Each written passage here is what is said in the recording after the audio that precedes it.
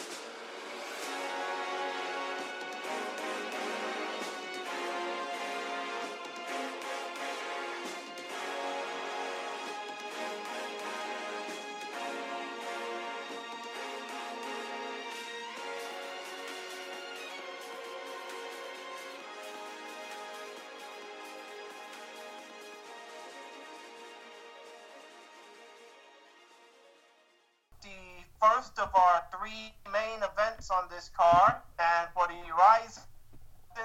to crown the first ever Rizin Women's Super Atomweight World Champion, former Invicta FC Atomweight Champion Ayaka Hamasaki defeated Kana Asakura via submission due to an armbar. 4 minutes and 33 seconds of round number 2 to become the only woman to win to win atomweight titles in both the U.S. To win. Oh, what the fuck am I saying? Hamasaki is the first person to win titles, the first woman to win titles in North America and Asia for women's MMA, I guess. All right. So before we talk about the fight itself, let's talk about how much of a big deal this was. Okay. You had Base Takada in the ring giving the speech. You know what I mean? They brought the flowers out for the belt. The crowd was really into this one. We're crowning our very first, super atomweight champion. Like, Andrew, do you agree that, there was a big feeling for this one? Absolutely. I loved how they treated it as a big deal. I really enjoyed that. They even did the speech. They showed out the belt. What did you guys think of the super atomweight title? Oh, it looked good. It looked very good. The red strap looks nice. I'm glad they're not going. You can tell both fighters, they were into this. You know what I mean? This was a very big deal. For Kana, it could have been like winning her very first championship in her career. For Ayaka, it would be cementing legacy. Mm-hmm. I'm also glad that the belts were of relative size to the belt. Well, the belts weren't too big, we weren't too small. They looked about the right size. There's nothing worse than when I see like a really big belt on a very small person. It looks so awkward. Yeah, but as for the fight, we were in a situation where we were in a deadlock, pretty much. Mm-hmm. A deadlock? In what sense? Because remember, they both have wrestling backgrounds. Ayaka may also have the judo background as well. You know what I mean? So you didn't really see much of like wrestling takedowns or Kana going for her trademark slam. And I felt that because they were in flux, I guess Kana didn't want to take the risk of running in, going for her usual takedown and actually getting choked out and getting guillotined. Uh-huh. So I think she was in a situation where it was a deadlock. Neither could go for a slam, a takedown slam, and it's pretty much whoever grapples first is going to win. I have in the first round that for this super atom weight bout, title bout, that Kana. Well, remember there was an eye poke 45 seconds into the first round. It was accidental. Yes. It was accidental. And I thought they were gonna stop the match. I thought they might stop the match. And oh my god, that would have been so bad. This was not, intentional. She wasn't trying to cheat the win here. But also, here's another thing I'll point out before I go on my notes. Kana was booed. Something fierce by the audience. This was a pro Ayaka crowd, or maybe they were cheering for her. It's either that or they're jealous that she's dating Tension and they're not. So you never know, man. You never know, man. You know what I mean? So I had that Ayaka took down Kana in the first round, and then when Kana went for a takedown herself, Ayaka reversed into a judo throw. But then Kana tried to take her down as well, but Ayaka got back up. So it was like one would go for a takedown, the other one go for a takedown, the other one would reverse. And the second round was was the big mistake for Kana, because she tried for a takedown, but Ayaka blocked it and was able to take down Kana with a trip into side control. That's where things got bad for her. And here's the thing. Kana was doing great with that armbar defense. The one thing that Ayaka did, and it's such a small detail that I would have missed, and I wouldn't even realize it if I hadn't watched it a few times. Yeah, Kana was holding out on a lot longer on that armbar than and she should have kept herself in that same spot and not tried to leap over to the other side. Well, the idea she was doing it, but it was right. But what Kana did Ayaka did. She locked her legs together almost like a triangle. So kind of when Ayaka went to jump over, it was almost like she bumped into her knee, and flipped over again. If she had stayed flat, she would have easily still had enough. She wouldn't have flipped back over, I don't think. But the fact Kana had a chance to go for maybe head stomps in that position. It's very hard when you're. Or think she was feeling too much of a panic. Yeah, when you're getting armbarred, it's very hard to think of of stopping your opponent's head. You're just thinking about trying to get out of that armbar. That's really what it is. I know. If it was an armbar from the guard, the opening was there. If the armbar was from the guard, then you can make an argument for that she could have easily gone for head stomps. But the problem was that this was a sit out armbar, so it's a lot harder to do that. Even with Kana's flexibility, I don't think it would have she could have done that. But yeah, basically Ayaka, it was almost as I don't know if she even did it deliberately. She may have, but she was by instinct, maybe. It may have been because Kana, like I said, Kana did the defense correctly. The thing is that Kana followed through Ayaka would follow through with Kana and basically pushed her back into that position. And yeah, that's what I think. What happened? Here's in my opinion. Okay, so Kana, she had her defense right.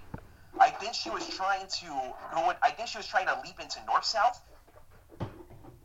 It looked like she was trying to leap into north-south, and Ayaka rotated her back into position. Yeah, that's the thing. Yeah, she tried to jump over, and that's what happened. Is that she basically she I think Kana should have rotated into side control and not go for north-south position. Oh, I agree. No, but she did it right. Kana was doing it right. Just that Hamazaki was just smarter and recognized. Okay, this is how. If she tries to defend this way, this is what I'm going to do to get her back. So I'm watching the fight right now. Okay, so she's trying to lock in the armbar. Kana turns over. And tell me, which way was she trying to leap? Was she trying to rotate to north-south, or was she trying to rotate the side control? She's Kana's trying to Ayaka pushes her arms. She turns over. She's doing it right. She's turning over the opposite direction. You don't want to turn towards the other opponent because then they can push you back down with their legs. So she's walking. Ayaka's following her as she's walking. She's defending. Now, right when she flips over, Ayaka locks her legs into a triangle. Like she triangles the arm. And so basically, as Kana tries to jump over to the other side, she basically almost jumps on top of her knee, on top of her knees, and it looks like Ayaka pushes her pushes her back pushes Kana back onto her back. So let me just look at it one more time. Yeah, she's going over. She's about to flip over. Ayaka sees that and immediately locks them over. And yeah, she pushes with her right knee. She pushes Kana with her right knee on her abdomen, back on her back. And basically, yeah, she's got nowhere to go.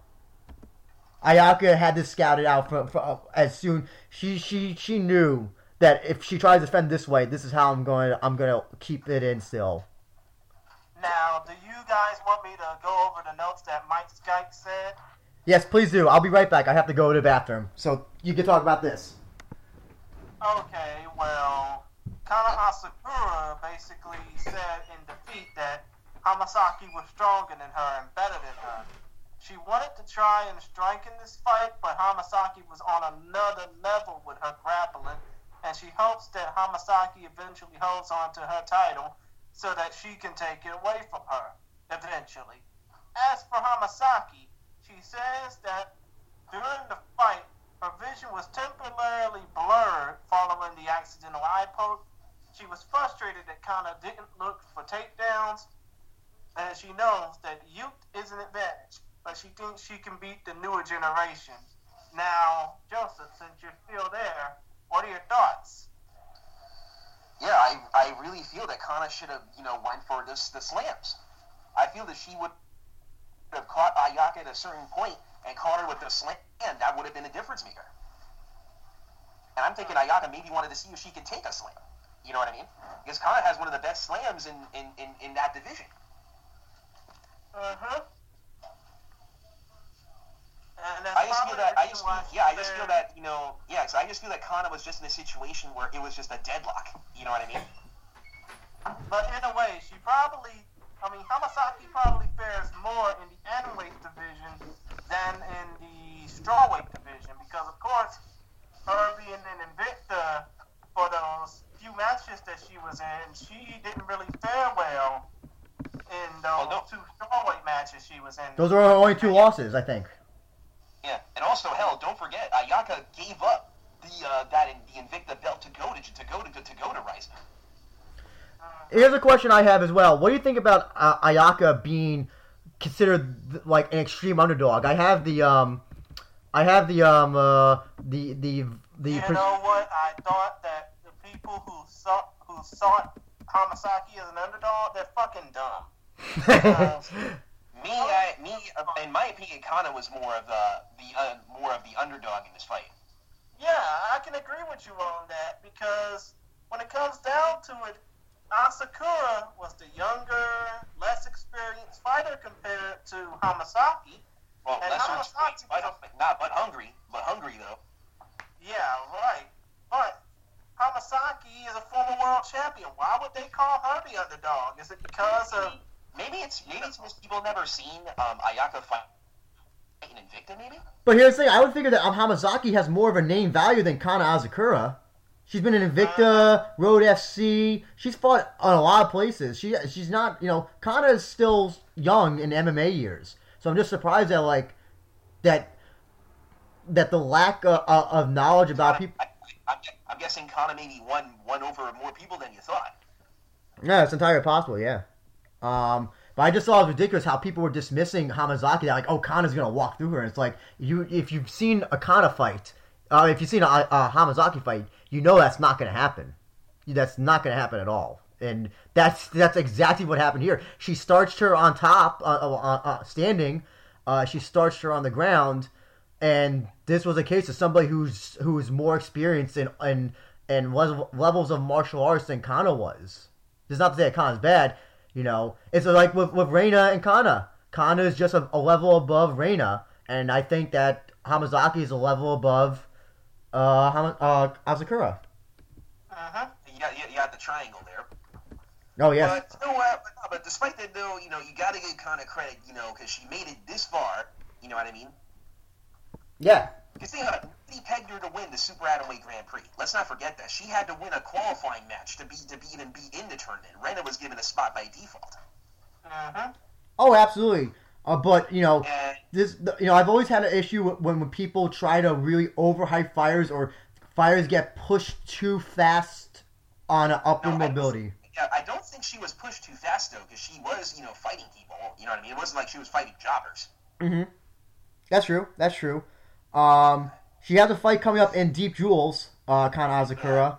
I feel like, Kana will be fine. This loss, it's a setback, but remember, this is only her second loss in Rising. Remember, the only time she lost was in her debut in Rising against Alyssa Garcia, and that was by decision. Yes.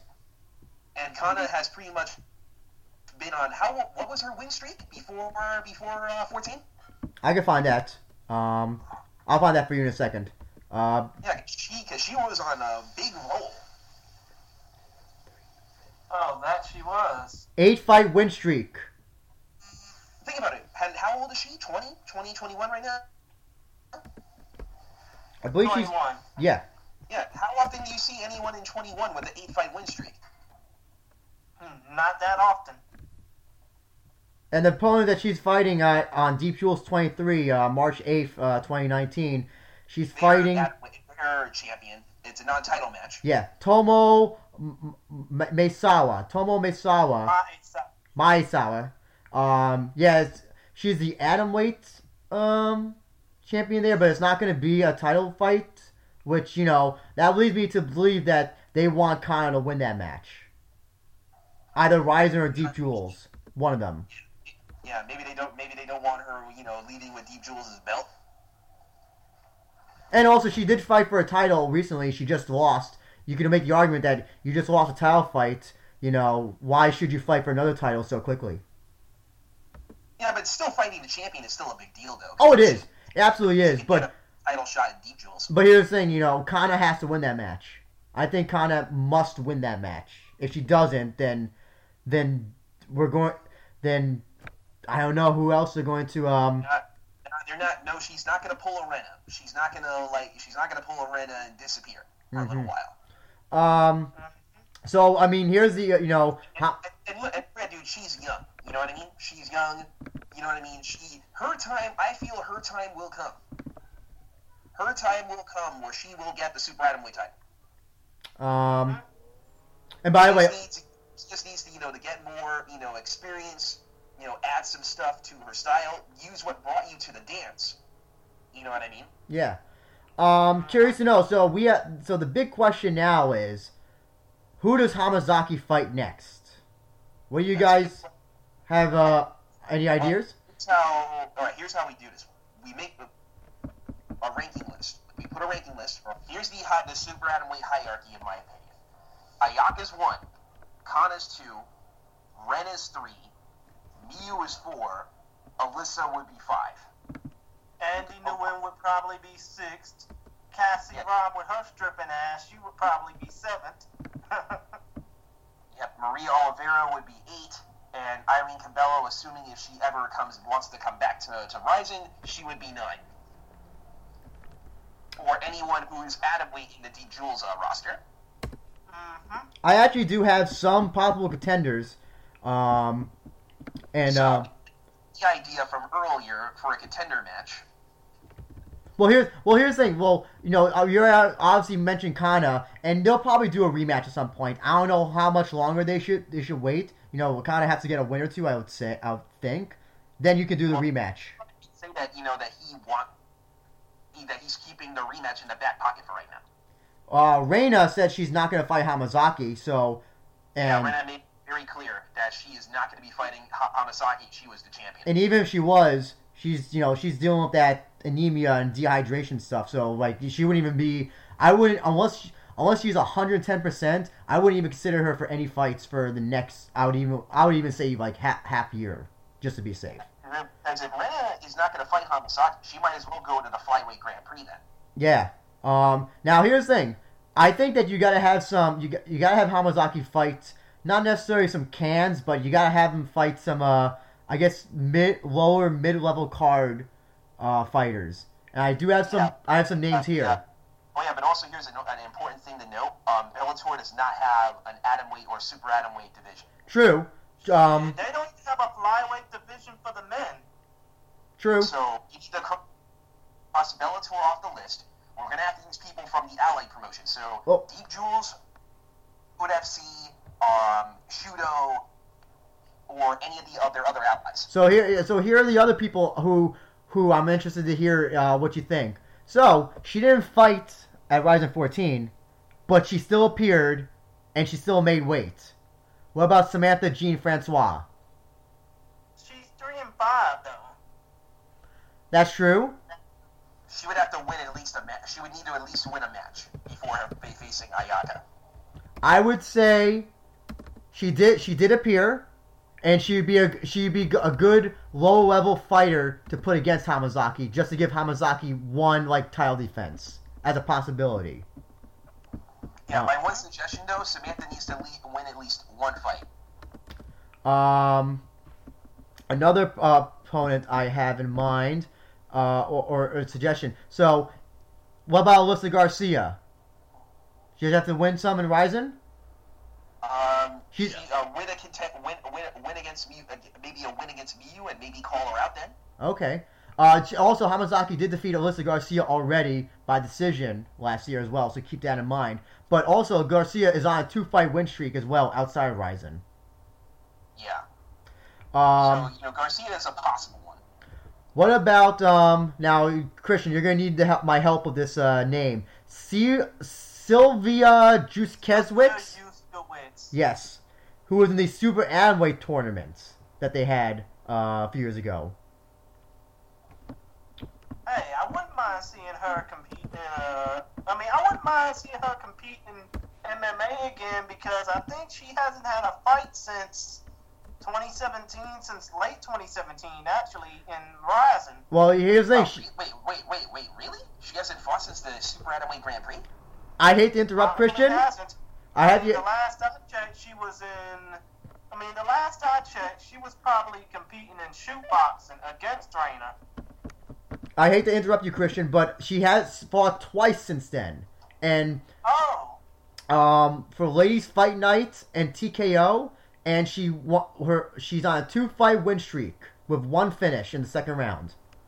Okay, cool.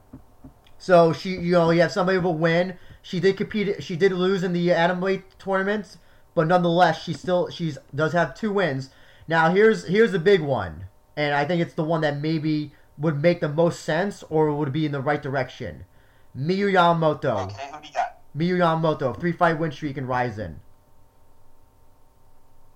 What do you think? Miyu versus Hamazaki next. It could work. I say Miyu will win one more fight before making that happen.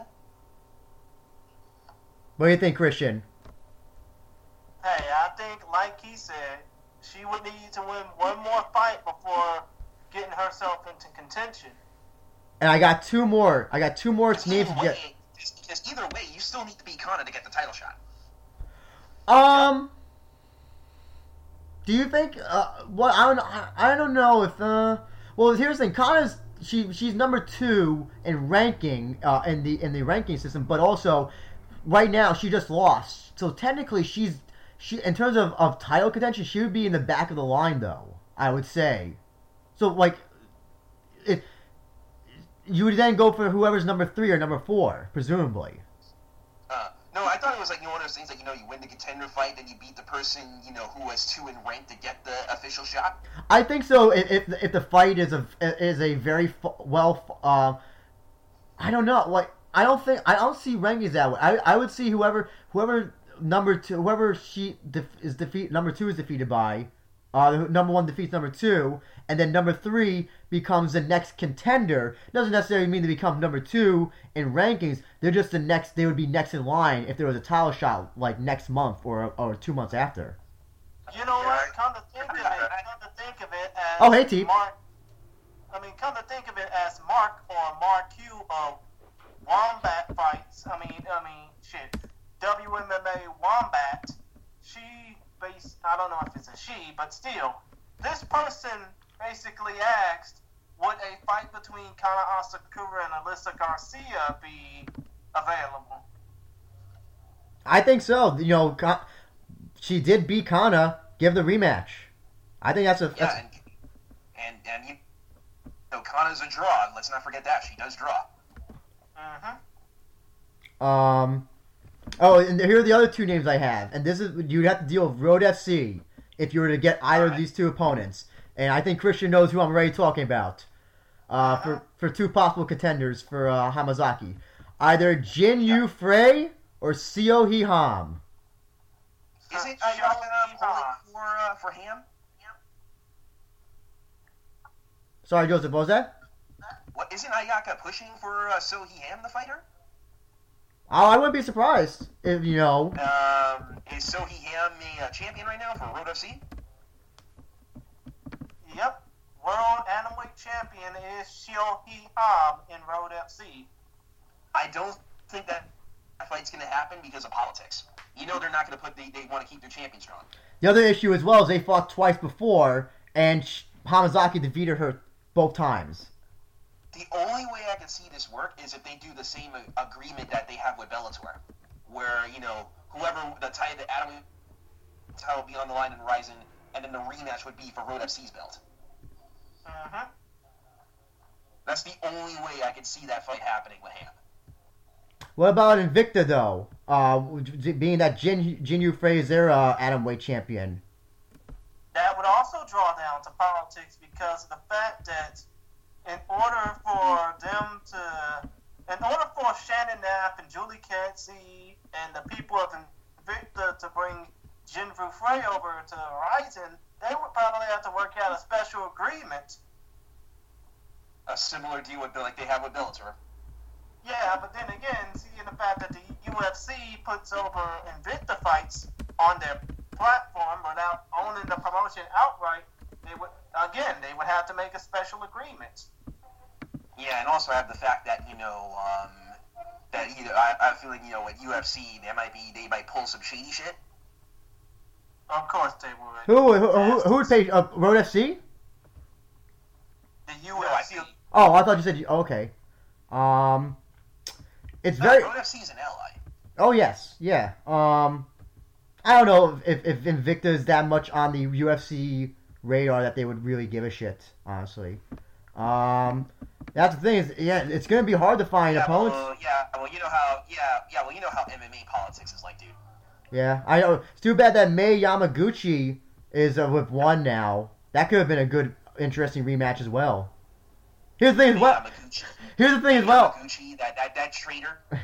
The thing is that Hamazaki has defeated almost all the top lightweights. Not lightweights. Super atomweights in the world. So it's kind of hard to really put her up against people that she hasn't really fought. I mean, that's the thing is that there's not a lot of people that she's really, I can think of, other than the ones who fought on Ryzen, that she hasn't fought. So it's here's one of those times where we're gonna have to travel the ends of the earth. So that's why I'm thinking, like, out of all the fights, watch them end up finding somebody. Just watch. That's why I think that out of all those matches, I think that Miyu was the one that made the most sense. Will make the most sense eventually. But just watch. You know how Rise has a habit of finding these unknown people from out of nowhere. Yeah. Watch them travel the ends of the earth, and they find more of unknown people to put against her. And you never know. You know what I mean? Justine Haba was an unknown, and look how that turned out. Yeah, that's true. In my opinion, Rise is the only one that, they'll find these people in all these other countries that are untapped. Maybe Justine Haba could cut down to 108 pounds. Who knows? No, but I'm saying, Ryzen has one of Ryzen's strength. They can find these guys from all these organizations and from other countries that are untapped. Yeah. You never know. Find somebody. You know what I mean?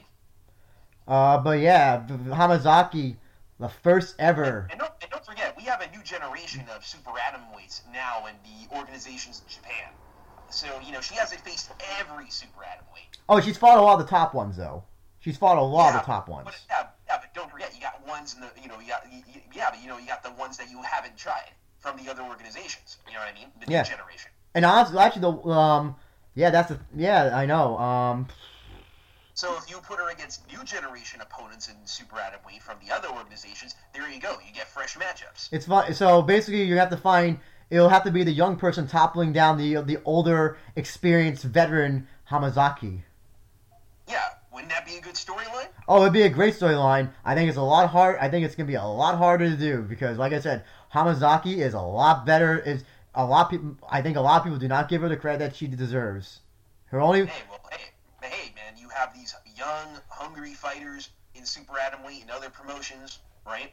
And you know they would chomp at the bit to get that opportunity.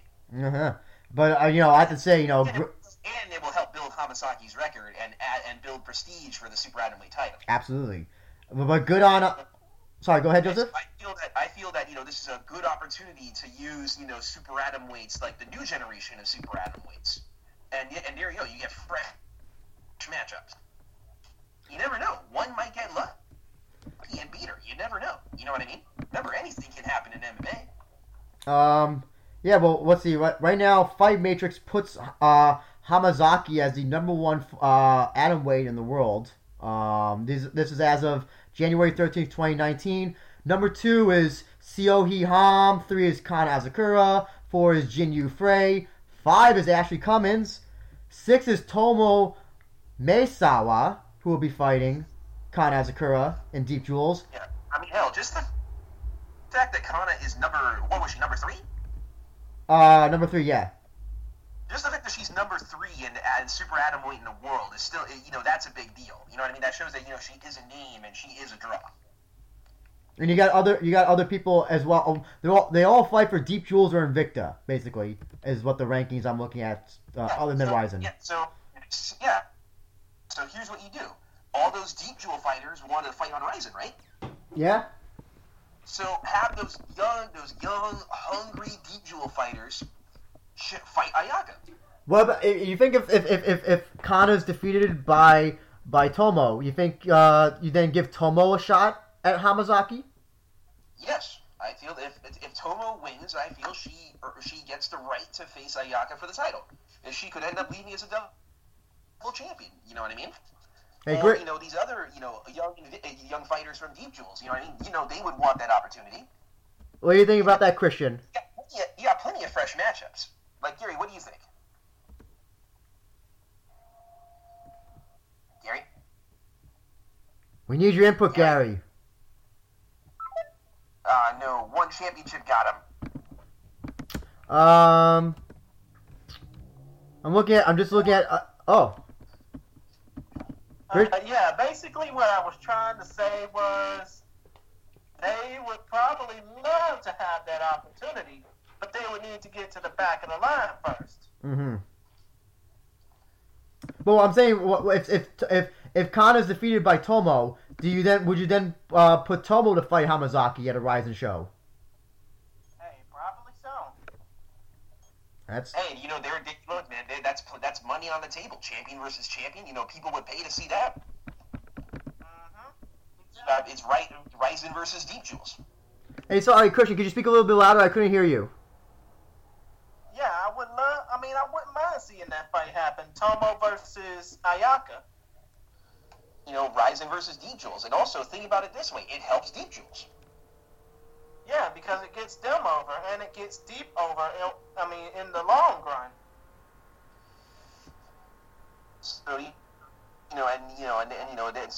so it would be a big deal for Deep Jewels. That's what I'm saying. Those Deep Jewel, girls in the super atomweight division, they could challenge Ayaka for the title. Whenever those opportunities come. Mm-hmm.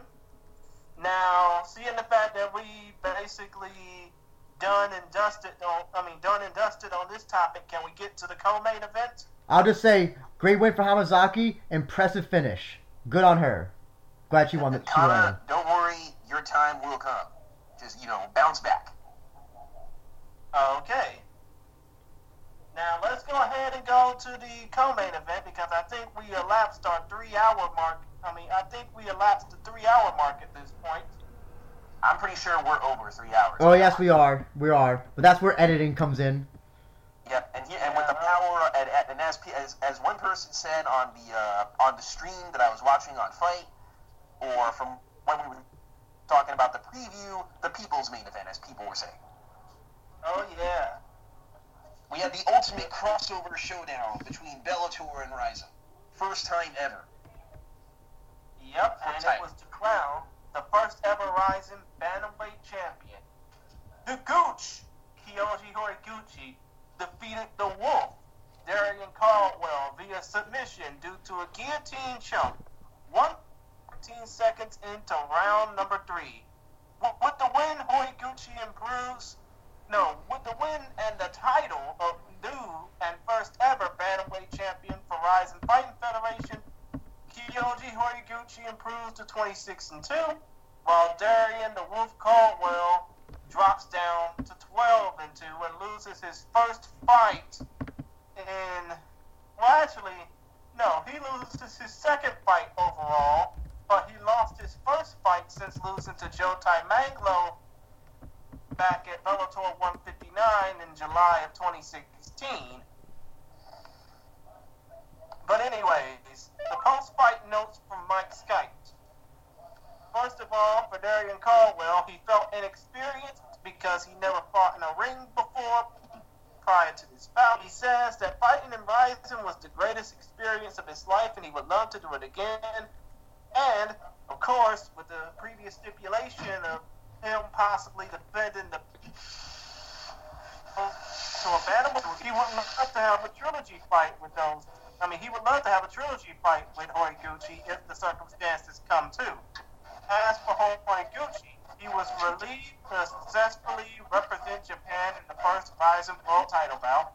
He's ready to go into the Bellator cage with another belt, and he's planning on getting finished versus Triangular, but his coach is an American top team. Hold on, Christian, I can't hear you. Somebody, who's got their TV on very loud?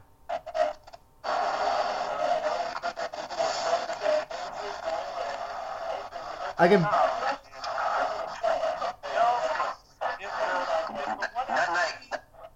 Nothing I can do about it, dude. You know, Ruben watching TV in the living room. Nothing I can do. Okay, that's better. That's better. Well, let me go ahead and re-say what Mike Skite said. Sure. That Horiguchi said. Horiguchi was relieved to successfully represent Japan in the first Rizin World title bout. He's ready to go into Bellator and defeat Caldwell for the Bellator Bantamweight title. He planned on a guillotine choke finish due to the finish of the first Caldwell-Ty Manglo fight, but his coaches at American Top Team in Coconut Creek, Florida didn't want him to try it. And, of course, the tension Mayweather weight difference was too much. But we'll get to that. But anyways, there's talk of a potential Bellator bantamweight title bouts between these two later possibly in the first quarter of this year, which would be between now and March.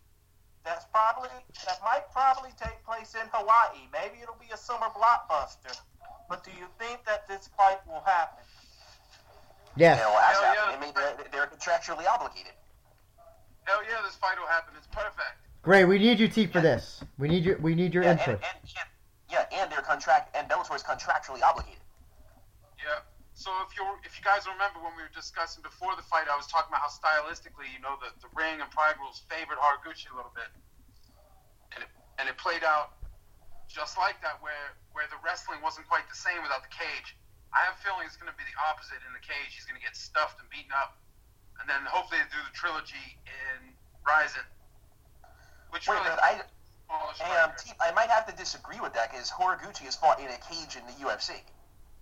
He fought in the cage, but the size difference, like when Caldwell went up to featherweight and fought Noad Lahat, he did not look small. He didn't look any smaller than, he's like 5'10", 74-inch wingspan. Like he's sized like a good size featherweight, like AJ McKee size.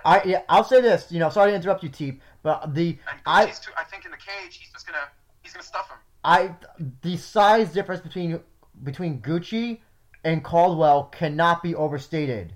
It was an incredible size difference, not only in height but in body size. Just musculature of Caldwell, his arm length, he was.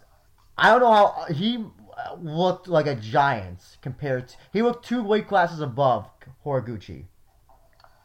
And freaking Horiguchi did the Hulk Hogan. He ate his vitamins and said his prayers. Yeah, well, without the cage, it's hard to pin someone down in the ring the same way because you go out the cage if you just blast them into the vertical surface. You know, there isn't a barrier. But here's cage, it's a lot different. And Calvo's so big and so good at wrestling.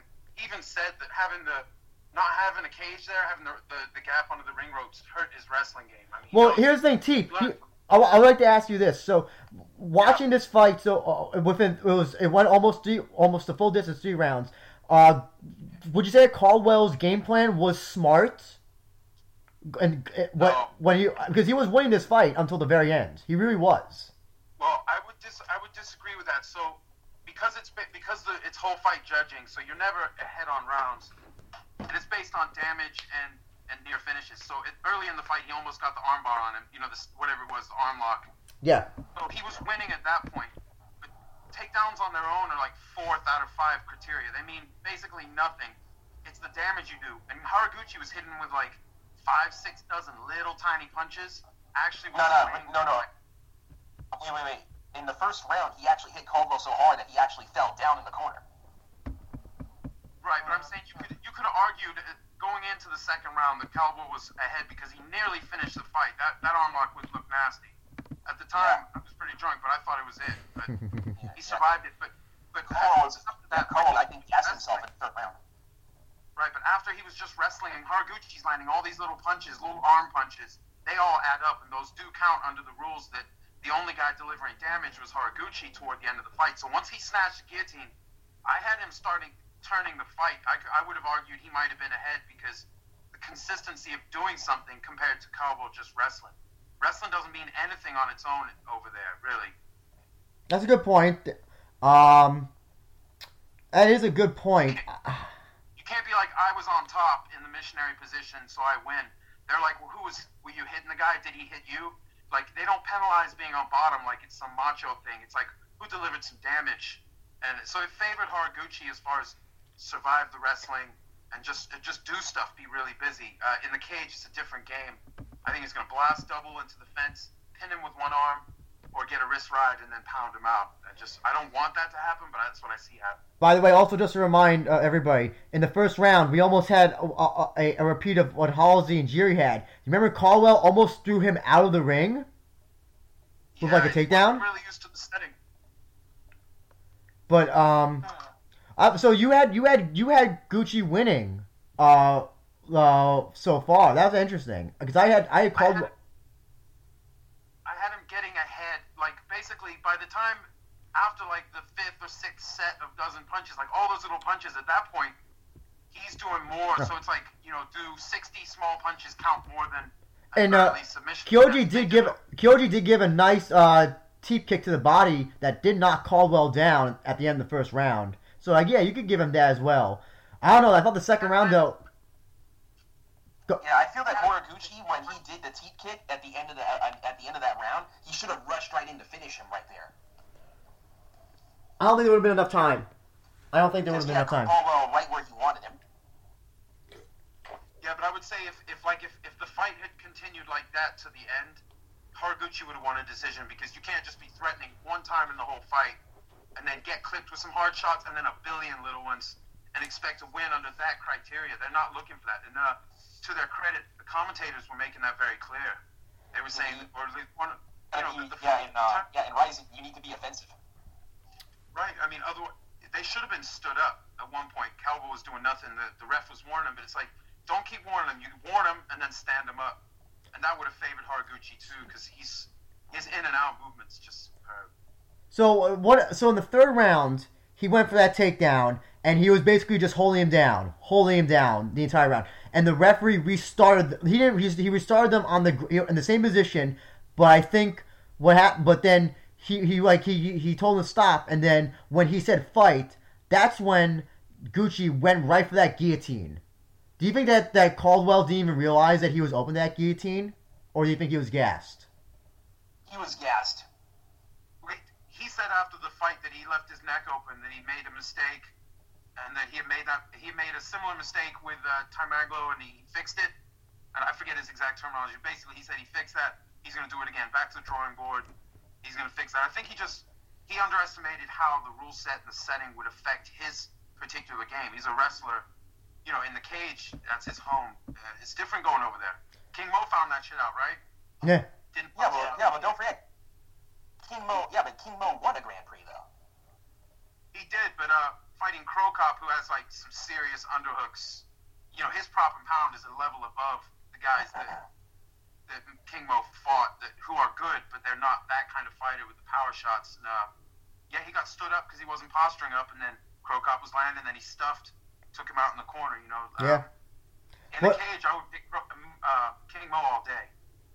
What do you think? His style. What now? Also, I don't know if any of you saw the press conference after with Caldwell. Caldwell left midway through.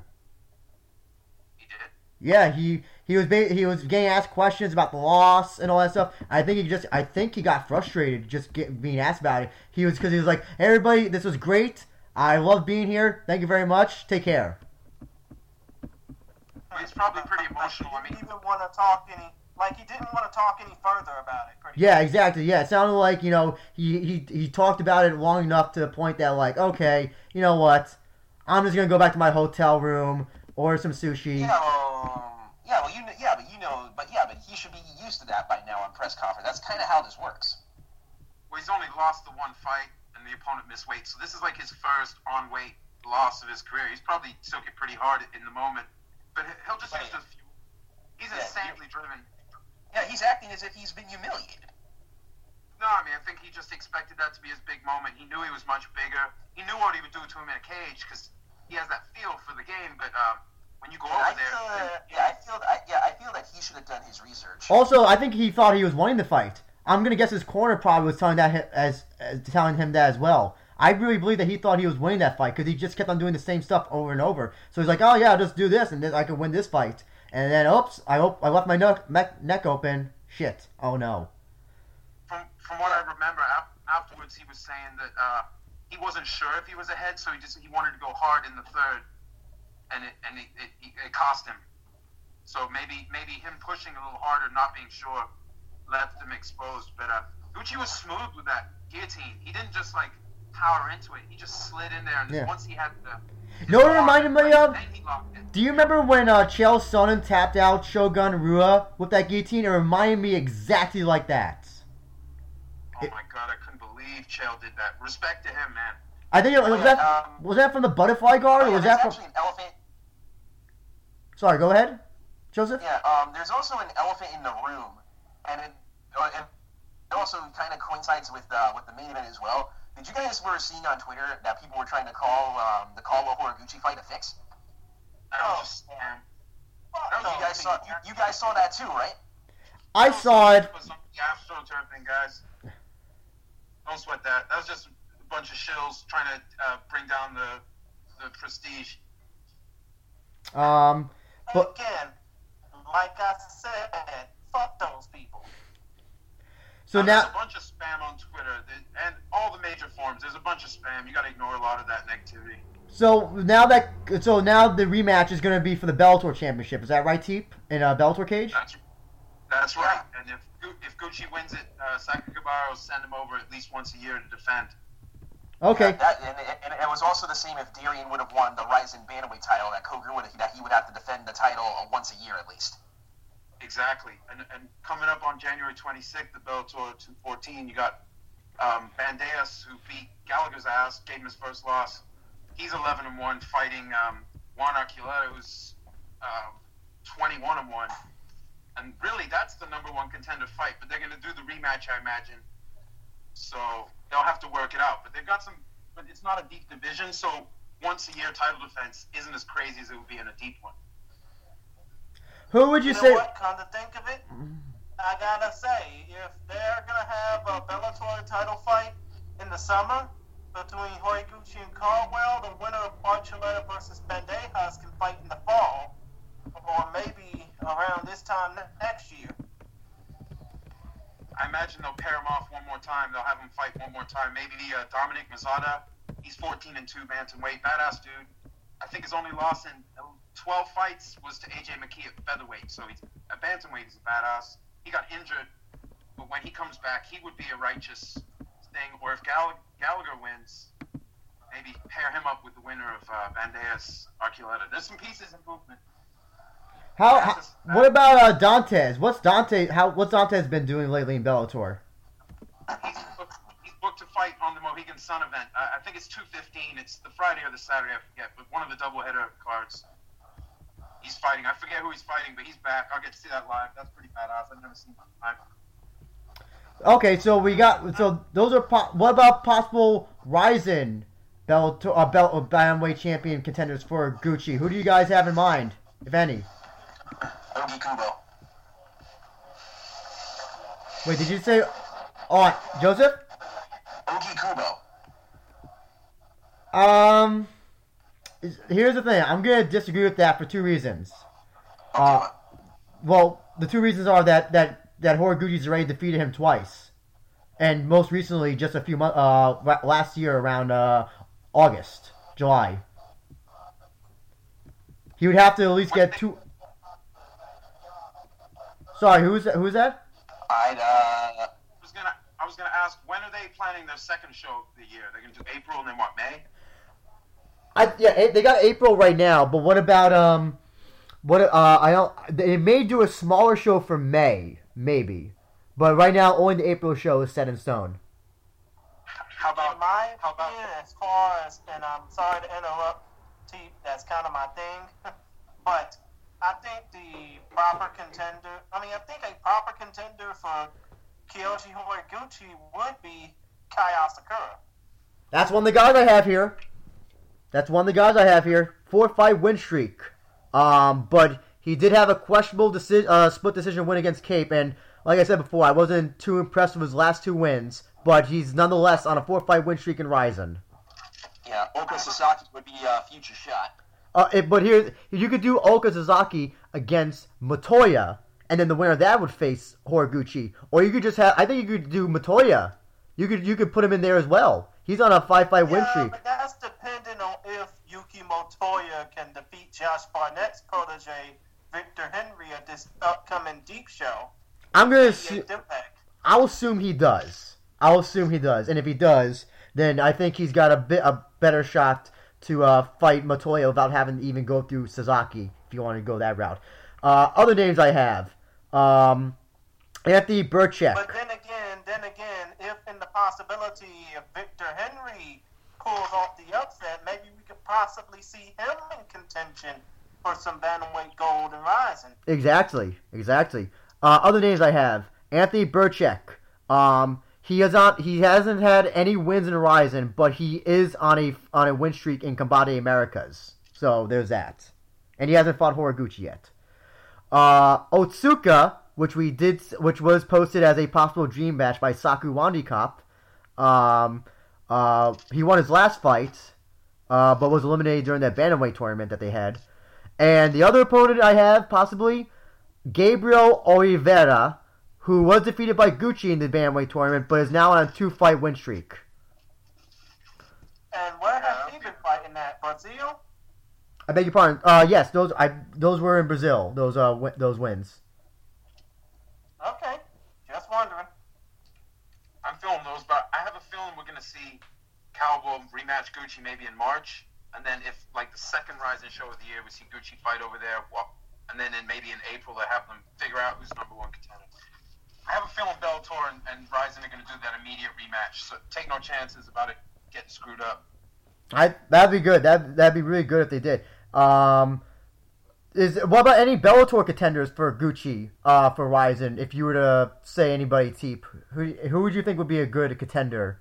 14-2 Mazada. He's on a 2-fight streak, but really he's on a much longer streak if you only count bantamweight. He will be good when he rehabs. He's a badass little dude. He was undersized versus McKee, so he got knocked out Crow Cop style. But his other fights, you can see he's a badass. Maybe even Gallagher, if they do some kind of crazy thing there, if he wins his next fight in Dublin, they could do that. But really, their bantamweight is pretty thin. Wait, could A.G. McKee could he make bantamweight, do you think? Or is he too big to make bantamweight? No, he wants to win the featherweight title and then go up to lightweight. basically, I think right after. That was the impression I got. He's big. He's going to end up at lightweight. Maybe sooner rather than later. I have a suspicion Bellator might offer him a title fight versus Chandler to make way for Pico. If Pico beats Corrales and looks amazing, they might just try and speed up that process. What about Higo? Higo's possible, but he's coming off some losses. I mean, he's a badass dude, but I'm wondering if they'll have him fight Mazada, which would be a great fight. The winner of that would have some momentum because Mazada's proven at that weight.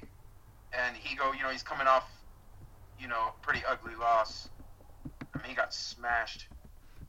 It's Pico, like Pico's special. He's another level of, you can't judge him by his record. Mm-hmm. Otherwise, there would be an outcry that they even booked him against 16-3 Corrales, who's a serious guy, serious featherweight. So other than Belt and then rematch with Caldwell and Gucci, there isn't maybe Matoya or possibly Victor Henry. There's not a lot of people that could go up against Gucci for the Rizin title. Well, they whittled a lot of people down in the Bantamweight Grand Prix. That's true, yeah. So he kind of he was like, I climbed that mountain, and then Caldwell visited, and he took the lineal championship off of him. So maybe, the next hill to climb is just go win the Bellator title if you can. Question though. Come back, rising and triumph. Do you maybe see Horiguchi maybe going even further up to maybe featherweight to try to compete in that division in Rizin and or Bellator? I don't see it unless maybe the guy's older or it's just a choice super fight because he's small for bantamweight.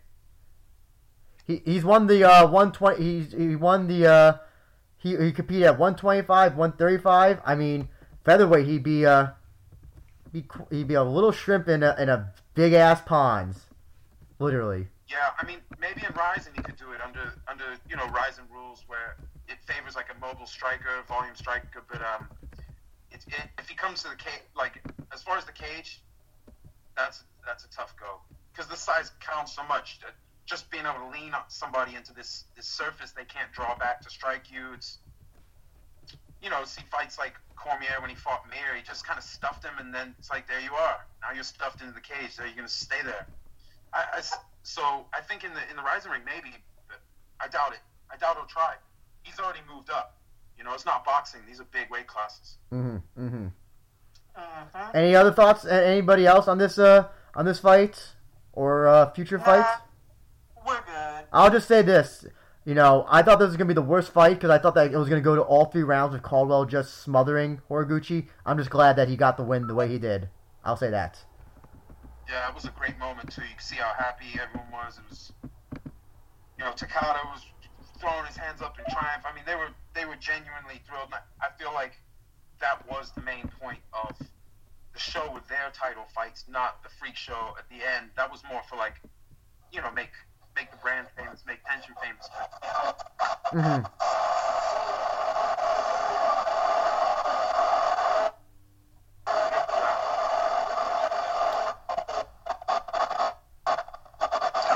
Hello?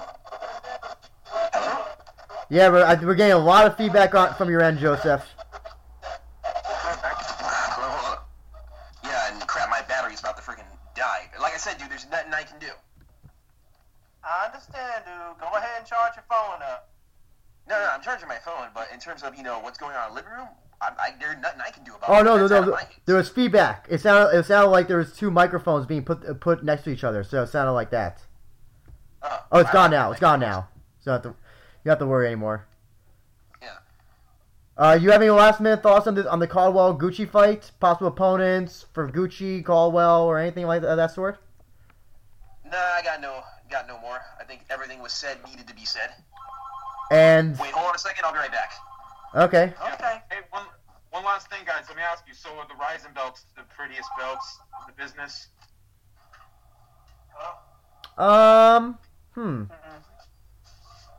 They're one of them. They're one of them. They definitely are. They're definitely aesthetically pleasing. I'll say that. Are they the prettiest? I don't know. That's a tough one. The belts look all right, though. I don't see nothing wrong with them. Yeah, it's nice. They got a nice gleam to them. I feel like, but I feel like all the belts are looking pretty good right now. And I think there was a rumor the UFC is thinking of redesigning theirs, so that'll be interesting to see. Oh, they look the UFC ones. The Dream belts were probably. I'm trying to remember them, but actually, do you remember when Psy Games had those custom made belts for the Grand Prix? The Double Dragon belts. Yes, yeah, those were awesome. Those are beautiful as fuck. Those were the GOAT belts, the Double Dragon belts, and the Double Dragon trophy and baller watch. They give him a dragon watch and shit. And I'm looking at some of the Dream belts. Those are pretty nice as well. But enough talk about belts, enough talk about these other belts. Do y'all want to get to the main event? Yes, please. The main event in quotes. Okay. After all the talk, after all the hype, after all of everything that transpires leading up to it finally... All right, I'm back. Okay, Joseph. But yeah, after all the hype, the bout finally happened between undefeated kickboxer and mixed martial artist Tenshin Ninja Boy, aka Shindo Nasukawa, versus, if Ralph Velez will kindly say it for me,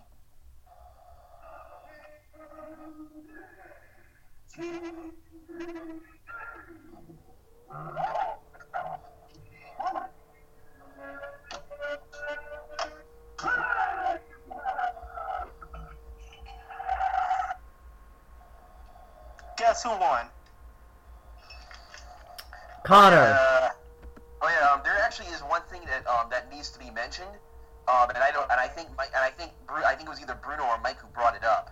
There was actually a heated, something with Mayweather and Tenshin about gloves, and Floyd was wearing the 10-ounce gloves, and Tenshin was wearing 8-ounce gloves. Yeah, Floyd basically wanted to wear his Grant boxing gloves, which he normally wears, which are 10-ouncers. Tenshin was made to wear the Ryzen 8-ounce gloves.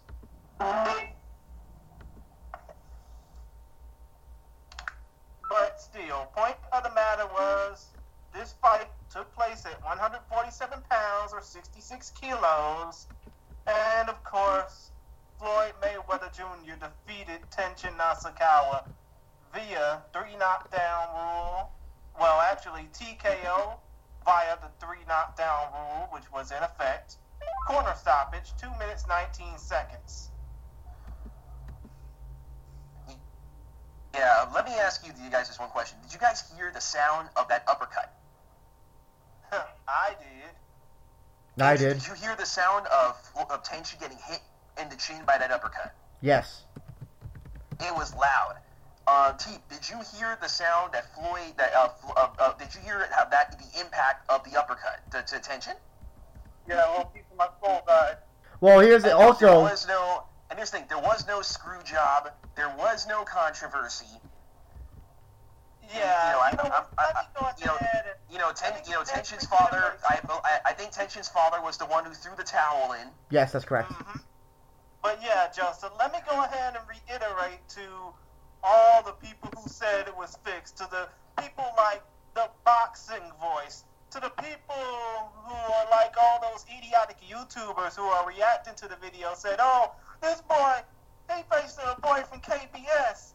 Oh my goodness, he facing somebody from BTS or something. No, for God's sakes, we know the fight.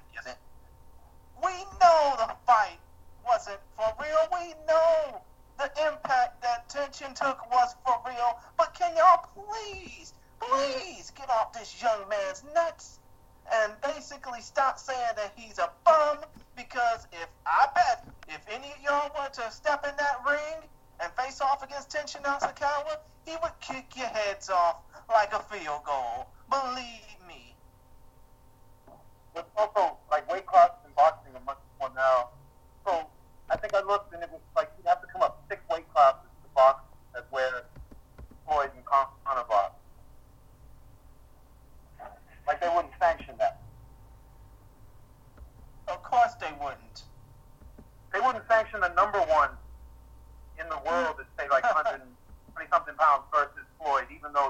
really ranks at his weight. It's just too much. It counts too much in a sport that deep. So wait, I want everybody to each have their own say. And Christian, we can start with you, then we could go to Teep, and then we could go to Joseph, and I'll give my thoughts. So what did you think about the fight overall? The exhibition fight in quotes, Christian. Well, first of all, let me go ahead and read Mike Skyte's little post-it notes. Well, actually, I'm going to read the Tenshin Nasukawa post-it note first, and I'm going to play back the entire post-fight interview that Floyd Mayweather had, because I think it's worth listening to, even though we're a little bit low on time, but still. Tenshin Nasukawa said that he was disappointed, but he believed that the fight was a good experience for him. He believed that Floyd Mayweather Jr. wasn't taking it seriously, but thinks he saw him flip a switch after tagging him for the first time with a sharp jab, and expected Floyd to avoid him early. And yes, actually, one more set of notes. He says he'd never been punched as hard as he was against Mayweather.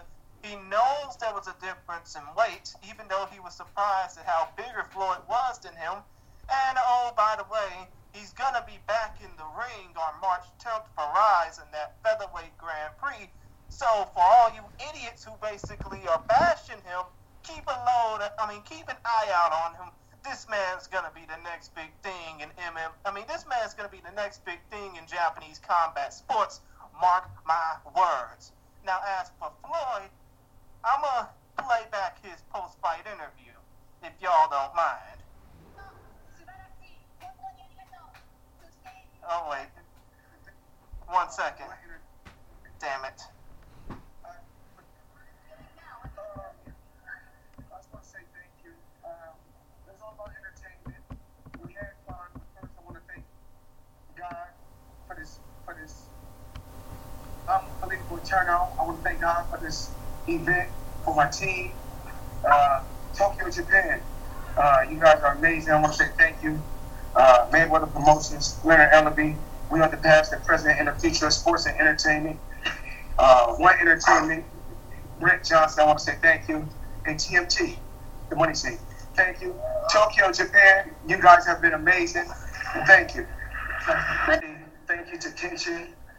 It's all about entertainment. This don't go on my record. This don't go on Tenshin record. Tenshin is still undefeated. I'm still undefeated. This is just entertainment for the people. I'm still retired. I don't look forward to coming back to boxing, but, I've done this just to entertain the fans in Japan. They wanted this to happen over here in Japan, so I said, why not? So, once again, I'm still retired. I'm still 50-0.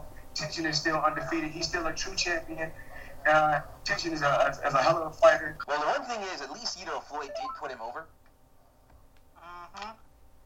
And the thing about it is, he meant no ill will towards Tenshin. I mean, many people would probably think he would come off as this arrogant douchebag just because he's 2 decades older than him. I mean, just because Floyd's 2 decades older than Tenshin. But the fact of the matter is, Floyd came off very humble, not braggadocious. He came off as very respectful, despite the fact that there were reports about him not taking this fight seriously and him coming in on CPT, colored people time, that is, basically wasting fair time just to even get to Japan. I mean, hell, he was probably still in the air when the Yorinoka card happened. But the point of the matter is, even though many people do see faults in Floyd Mayweather's behavior and his attitude and the fact that he has a criminal record. And I understand that because I wouldn't support his ass either because of the fact that he's a domestic abuser.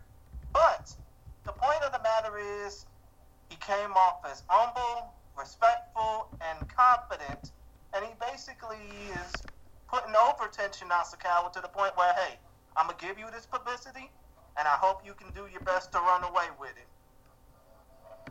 That's what he did. And to be honest, I won't be surprised if Tenshin Nasukawa, despite what the moronic ass marks think, despite what the idiots and observers and naive fans think, I mean, I do think that Tenshin Nasukawa is going to be the top combat sports draw of 2019.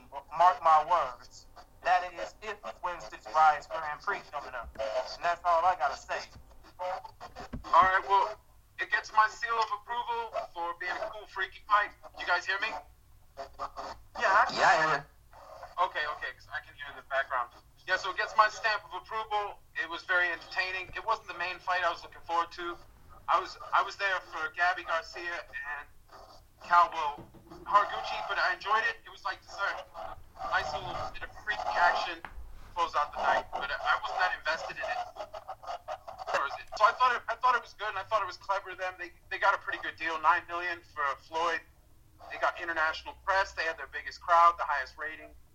You know, and really, I don't think Tension Floyd was the point. I think the point was Calvo hopefully coming in and losing to Haraguchi, who's already their Grand Prix champion. So now you have like pound argument. You have how much he can do in his career. What a start! I think that's pretty much the thoughts on that. I just really hope that they do a women's openweight bout for Gabby Garcia. I say that, Tension will be fine. Like it says, it doesn't affect records, so he'll be fine. So it's not really going to hurt him at all. For all you know, it might make him even a bigger draw with the other companies, with the other organizations he's fighting for. And you know what I mean? They made their money. You know what I mean? They didn't break bank. And I feel that And I feel that, Tension was given the publicity from Floyd. Now he needs to make the most of it. That's pretty much my piece on that one. I see. Hey, do you guys feel like we'll see him in mixed martial arts again, or do you think he'll just be kickboxing and boxing? I think kickboxing. Well, if you think about it, Tenshin's saying that he wants to apply for a boxing license in the States and continue to compete in MMA and kickboxing in Japan. Wow. Yeah, because if he would have done boxing in Japan, he would have to give up his kickboxing license, and I don't think he wants to do that. Oh, it's either or? It's one or the other? Yeah, it's one or the other. He can't have a license to do both. Oh, that's so weird. Oh, I didn't realize. I see. Yeah, So he wants it's basically been that way since the days of Pride FC, when the Japanese Boxing Association would disallow any of their fighters to compete for Pride. Oh, interesting. Which is exactly probably why Yosuke Nishijima fought some boxing bouts in the States, like back in the day, in order to get a chance to fight in the Rising Ring. I mean, in order for a chance to get to fight in the Pride Ring, that is. So, also, we should have mentioned all of this. Tenshin came all the way to Las Vegas to train with Jorge Linares. Mm-hmm. And did you know that? And I'm pretty sure Tenshin got a pretty good pay. Oh yeah, he definitely. Yeah, he's probably gonna get more money than he'll ever see in his life.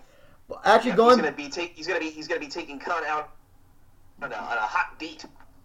I do think that I know that that Floyd seemed humble in his post-fight speech. I think it sounded to me more like a humble brag. Well, how much would I bet that? How much would I bet if he would have said anything? A certain group of people would have came after him. Well, I think he was just being diplomatic because he plans to. He was saying when they first announced the fight, before we knew it was an exhibition, he was saying he plans to promote TMT fighters over there and get into that market. So yes. He wasn't going to win and then make fun of Tension. No, he was going to praise him, make himself look even better. Like, sure, I beat this kid easy, but I don't have to say that because you just saw it. I can give him all the props in the world, and I'll be over here promoting my fighters. So I think he's being a savvy businessman. He may not be book smart, but he is a very savvy businessman. Absolutely. Hell, he just got $9 million to go beat up a guy 30 pounds lighter than him. He hasn't fought it. I don't think probably ever fought anyone small as a pro. And that was like the first Japanese fighter to ever face him. Yeah, I mean, it was brilliant, and I really enjoyed it. I've got to be honest. People were getting all mad after the fight. I was like, this was great. It was just weird. And also, the press, put attention over to the Japanese press. they admired, his bravery for even taking the fight. Yeah, and there was a video I saw where they said there were about 1,000 members of the press at that stare down, that last stare down and presser thing. I mean, they really, really made a mark they hadn't made before as a company. So it's beautiful. What is just want to give my thoughts on it. I gotta say, this fight was incredibly exciting. You might lie to yourself and think, I'm not interested in it. But when the fight came on at like 9 a.m. on a random Twitch channel, I was so intrigued by this fight as soon as everybody came out. So they had what's his name, Rodriguez, doing his introduction. Floyd's introduction. His name was Ralph Velez. Ralph Velez. RALPHVELEZ. We had Kenny Bayless as the special guest referee. All of Team Mayweather's team was virtually flown in. It looked like. Yeah, his son was playing his music out to the ring, and I don't care what Frank Trigg says. Benny Adahilo is not a Mayweather Promotions musical artist, because if she would have been a Mayweather Promotions musical artist, there would have been a chance she would have walked out with a limp and probably a little lump in her belly. Oh, wow. Oh. You don't mean a punch to her belly. I'm just really bashing it right now, am I? But and like I said, there was no controversy, there was no foul play here, there was no cheating in this fight, there was no referee screw job. Well, here's a question I'm going to pose: did it look like that Floyd was going to take it like an easy exhibition match, and then it got turned on when tension hit him? Actually, if you remember from part 1 of Rising Confessions, what the boxing coach told Tension. Do not tag him until the 3rd round. He didn't take his advice. He said that the moment tension hits Floyd, his switch is gonna go off. Mm-hmm. Yeah, that did happen. That's how I read it, at least, because I was like, "Oh, tension's going for him," and then Floyd just turned it up, and that was it. He was clowning. Yeah, because in no way. And he got, I think it was with the boxing coach. And he was pretty much saying, and Tension even said it in the Confessions episode, that people are telling him to not tag Mayweather until round 3. Yeah, I think he just fired. And he didn't take the advice. Paid the price. Mm-hmm. Paid the cost to try to be the boss. Yeah, but that was going to be nearly impossible to win. I mean, going the whole distance with any kind of vigor would have been a victory. But even just getting the action, getting the press, like the videos on their YouTube channel after the fight. Floyd had like 60,000 views. Tension had 500,000. It's now 1 million. So Floyd was not the point. Floyd exactly. was never the point for Takada and Sakakibara. The point was to get eyes on Rizin and Tension. Floyd was the vehicle to bring in more fans, and they sure got, over there, they're not like, oh, now what's Floyd doing? They're like, what's Tension do? Because he fought a relative giant. So what? Calling Floyd a giant, but compared to Tension, I think we can all agree. Obviously Mayweather doesn't look bad in this. Obviously not. I think we can all agree though that Tension also, given Japanese culture, doesn't look bad in this. But I'm going to throw this around, and I'm going to tell you this. I talked to 2 American friends of mine. Who watched the fights. One is a huge boxing fan. He's a big fan of Pacquiao, big fan of Mayweather. He's been watching since, like Gotti and all those guys. Been watching boxing. Same thing with the other guy, but he's more of a casual guy. What basically happened, what they both said was they thought the fight was a joke. They thought that this Tension guy looked like a geek. And it makes Rizin look bad. Now, obviously, not really. Well, we gotta put this from an American Western perspective. Does Rizin look bad in terms of? This is the same. Has anyone forgotten when that one dude in Pride fought that giant sumo wrestler? But also, you have to keep in mind, Pride was not. There wasn't that much. It wasn't. the main outside of MMA, no one really paid attention to Pride. This got attention outside the MMA bubble, and it's. Do you think that people who may not have ever even known about Rizin or Tension or about this whole thing, do you think now that they now think that maybe Rizin is just a freak fight show promotion or something like that? Who may not, who are just casuals, who are casuals. Even the UFC has done show fights. Let's get real here. Well, I would say that the reason there was a lot of spam accounts talking about fixed fights, and not just that one, but then trying to transfer it over to Gucci and Calvo, was because they want that impression left in the mainstream. That's just some good old Super Zombie dirty tricks, old school tricks. They've done it on Bellator shows too. Oh, that was a fix. And it's just a bunch of bullshit. But boxing fans who don't understand weight classes or who choose not to acknowledge them just to look down on this, they're just being kind of dumbasses about it. That's all it is. Yeah, but basically my overall question is: do you think that and Sakaki Bara talked about this? Have they not forgotten that exhibition has a completely different meaning in Japan than it would be in America? That's true, but here's and also don't forget that this is not a sanctioned boxing bout. But here's the thing: Westerners are not going to care about that. They're not going to do the research to find it out. So just keep that in mind as well. But that's because Westerners are fucking dumbasses. And let me go ahead and make this record straight. Rizin is by no show fight promotion. Just because we've seen some crazy shit so far, like Wano Tokaido Hoverson or Bob Sapp versus Osunarashi Kintaro, it's not going to be anywhere near the level of what Pride FC was for obvious reasons, just because of this damn fight. And I'm tired of people basically saying that, oh, JMMA is nothing but freak show fights. Shut the fuck up and watch some real fighting, not that UFC bullshit you watch. Well, I think what happens is people get in a bubble, and because they can control their access to content, they get, like we do it in MMA all the time, where we act like things are bigger than they are, or that the loud, vocal, few hardcore fans are the most important thing to these companies. So like there are going to be dumbasses. There are people who are trying to say that, oh, Conor almost beat Mayweather. Like they didn't see him being carried.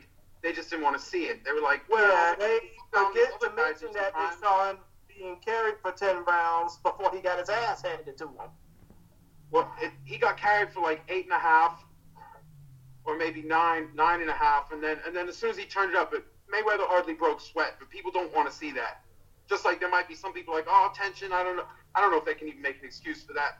Something that one-sided, but people have to understand weight class is an experience. They count a lot in boxing. Mayweather's had, 50 pro fights, an exhibition, and 100 and something amateur fights. He was going to beat. Here's the other thing. Some crazy shit happened. I know it was touched upon as well with the MMA media, and I don't know if anybody saw Chael Sonnen's most recent video, where he talked about Conor challenging Tension. Chael's not even acknowledging the name of Tension Nasukawa correctly anymore. Did anybody see that video? No, I didn't. If he ain't acknowledged by name, he's a jackass. No, he was deliberately calling him the wrong name. He was calling him like Tempin Nakagawa. Chael is going to do his thing. Goodness. He's always going to fight for both people.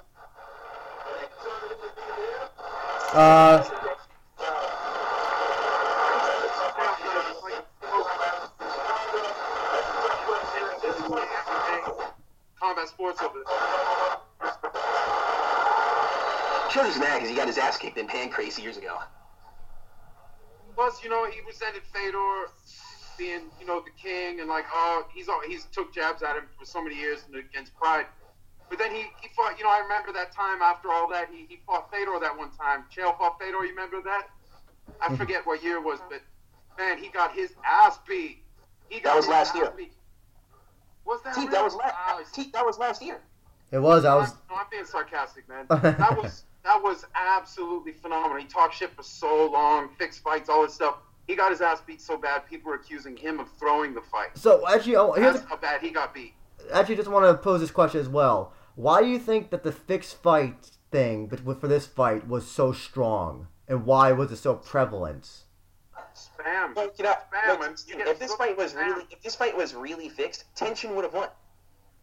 No, it's just, Yeah, because the Yakuza would have been all over Floyd's ass.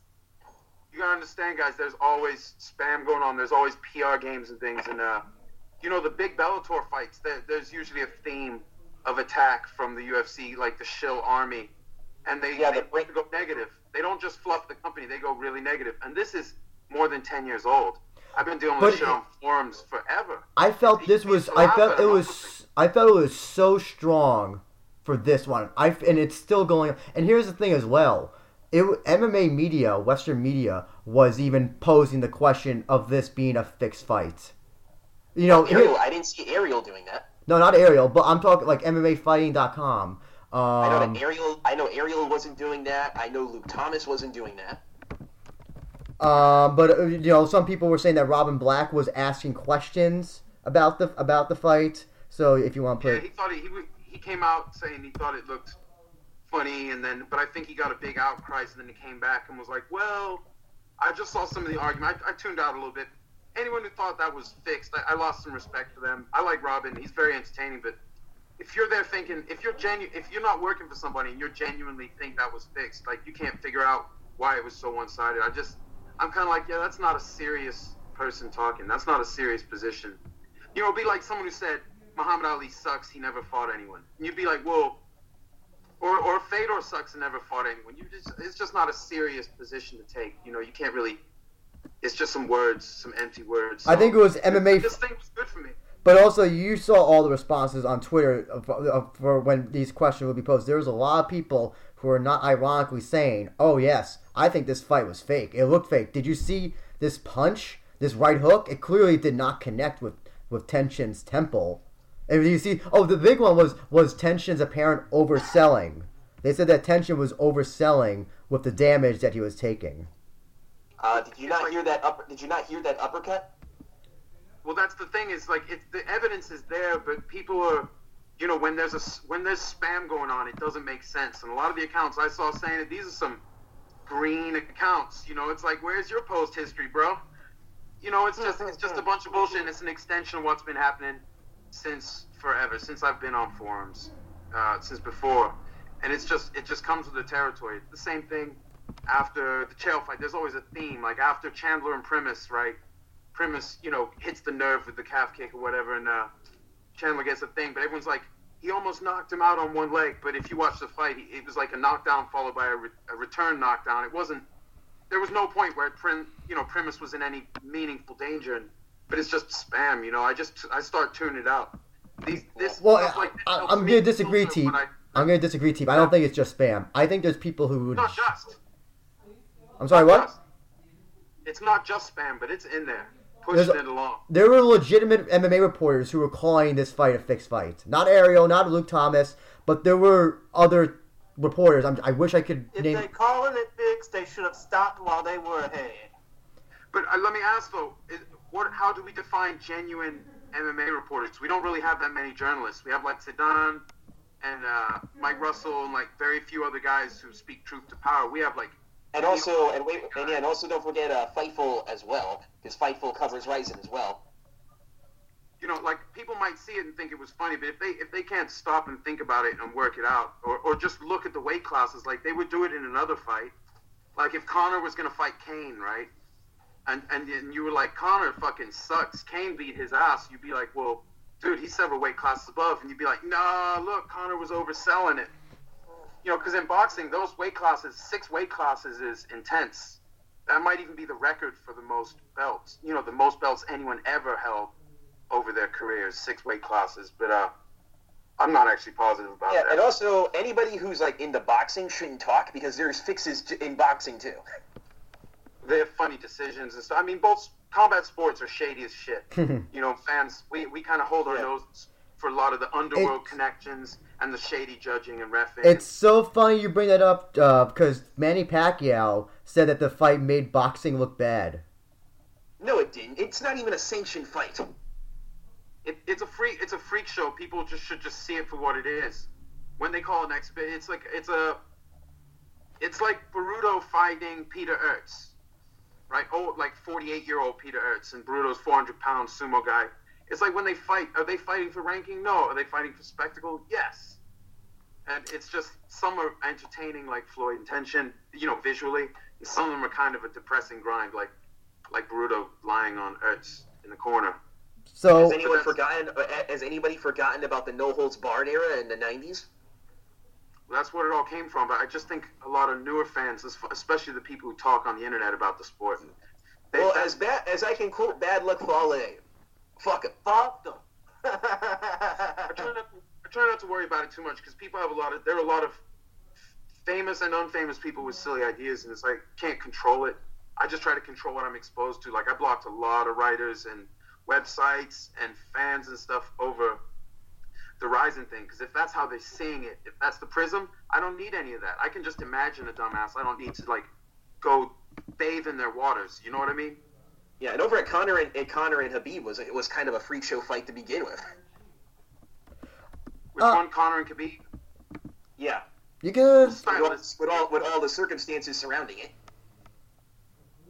Yeah, well, the way they promoted it was like the fake bus attack that got out of control. Then they used the footage anyway after they got him out of trouble. It's like, and they're going full WWE, because it's like when I was a little teenager and you see the wrestlers. Oh man, look, he just attacked the tour bus backstage. Hulk's gonna be pissed. It's the same thing. Or he threw somebody through a car window. Believe me, I was that kid who grew up watching wrestling thinking that shit was cool. No, pun intended, I wrestled with the idea of, was it fake?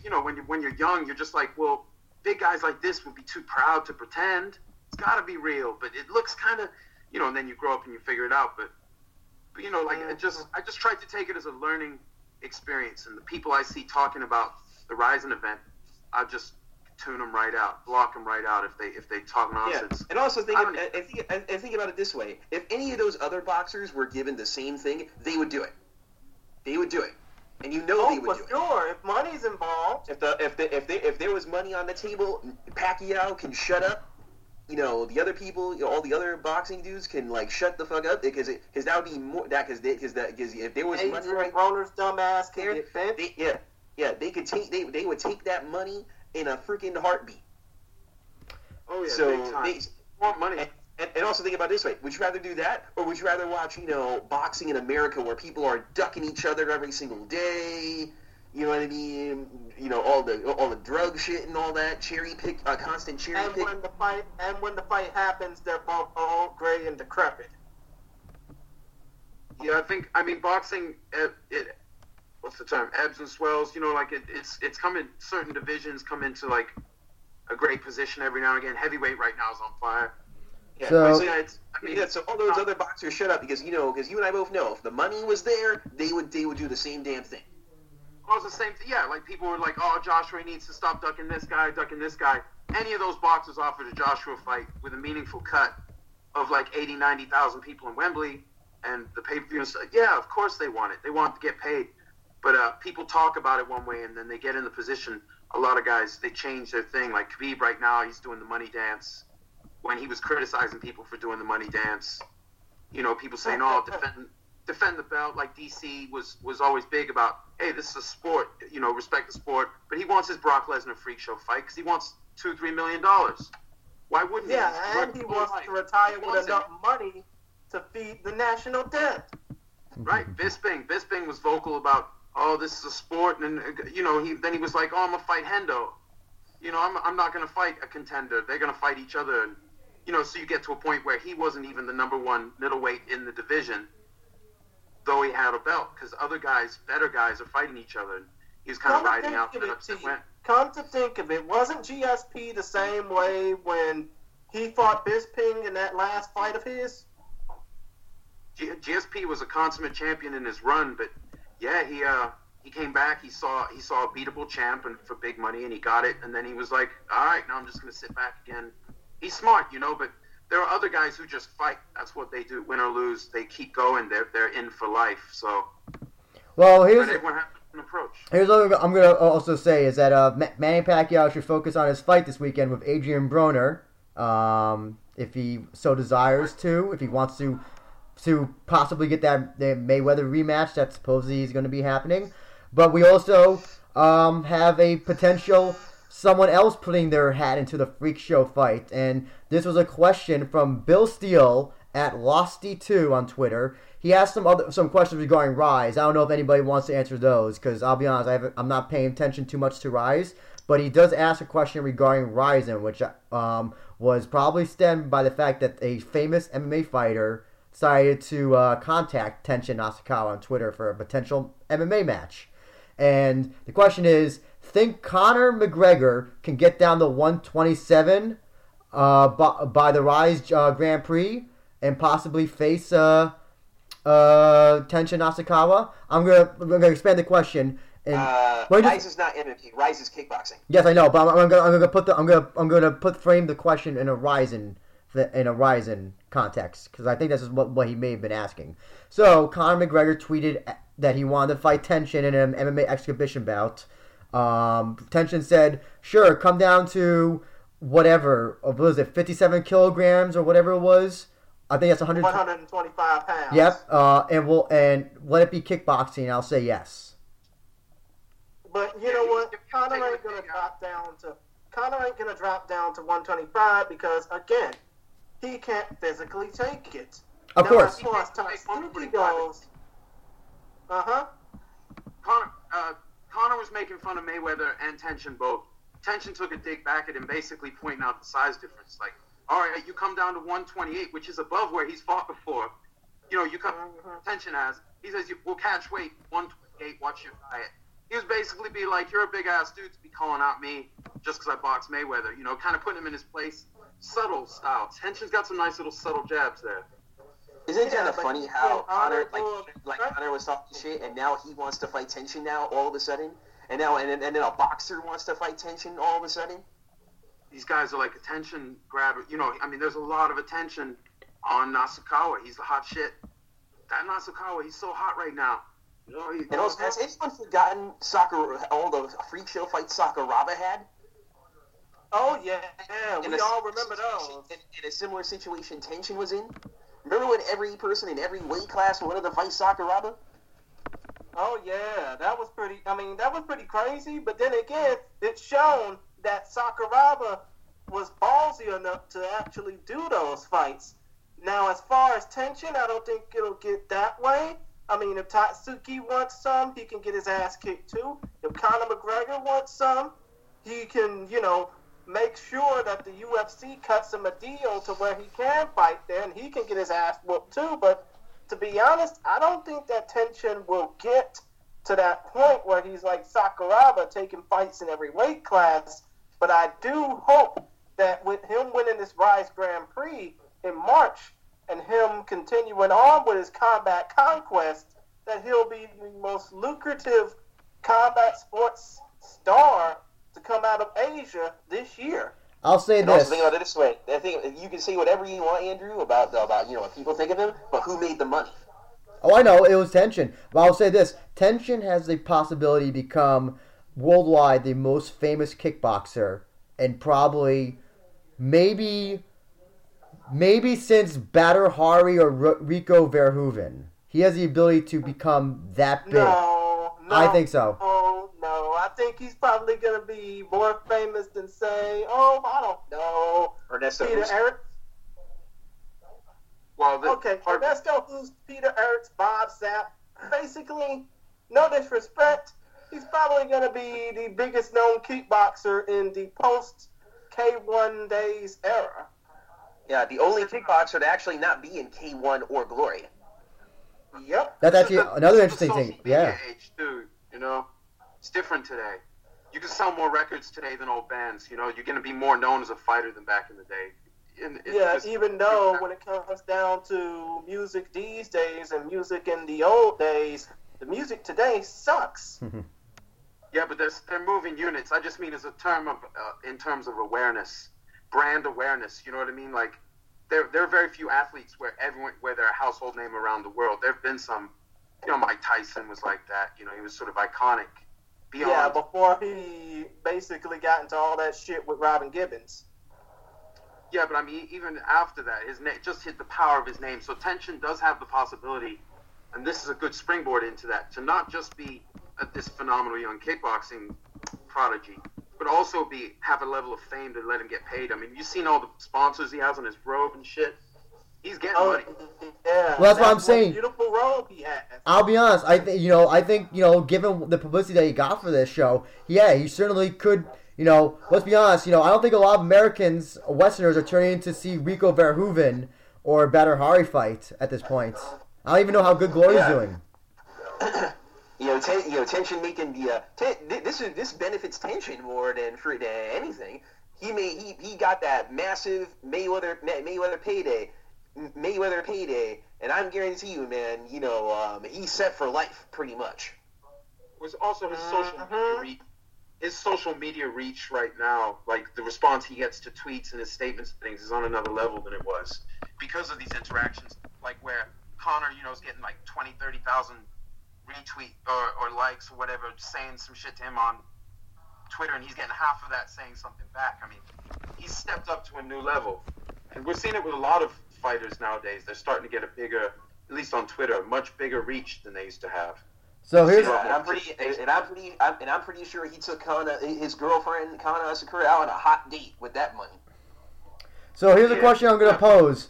What's next for Tenshin? Well, we're not going to be seeing him for a while, as he's going to be doing the Rise Kickboxing Grand Prix tournament. After that, what do you think? What do you think will happen after that in terms of fights?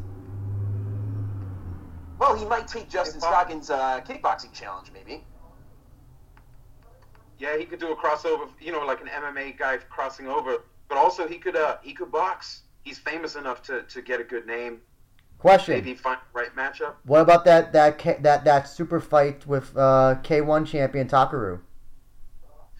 I think there might be too many politics to do that. You know what? If we got they can get through politics, I think that bout might happen.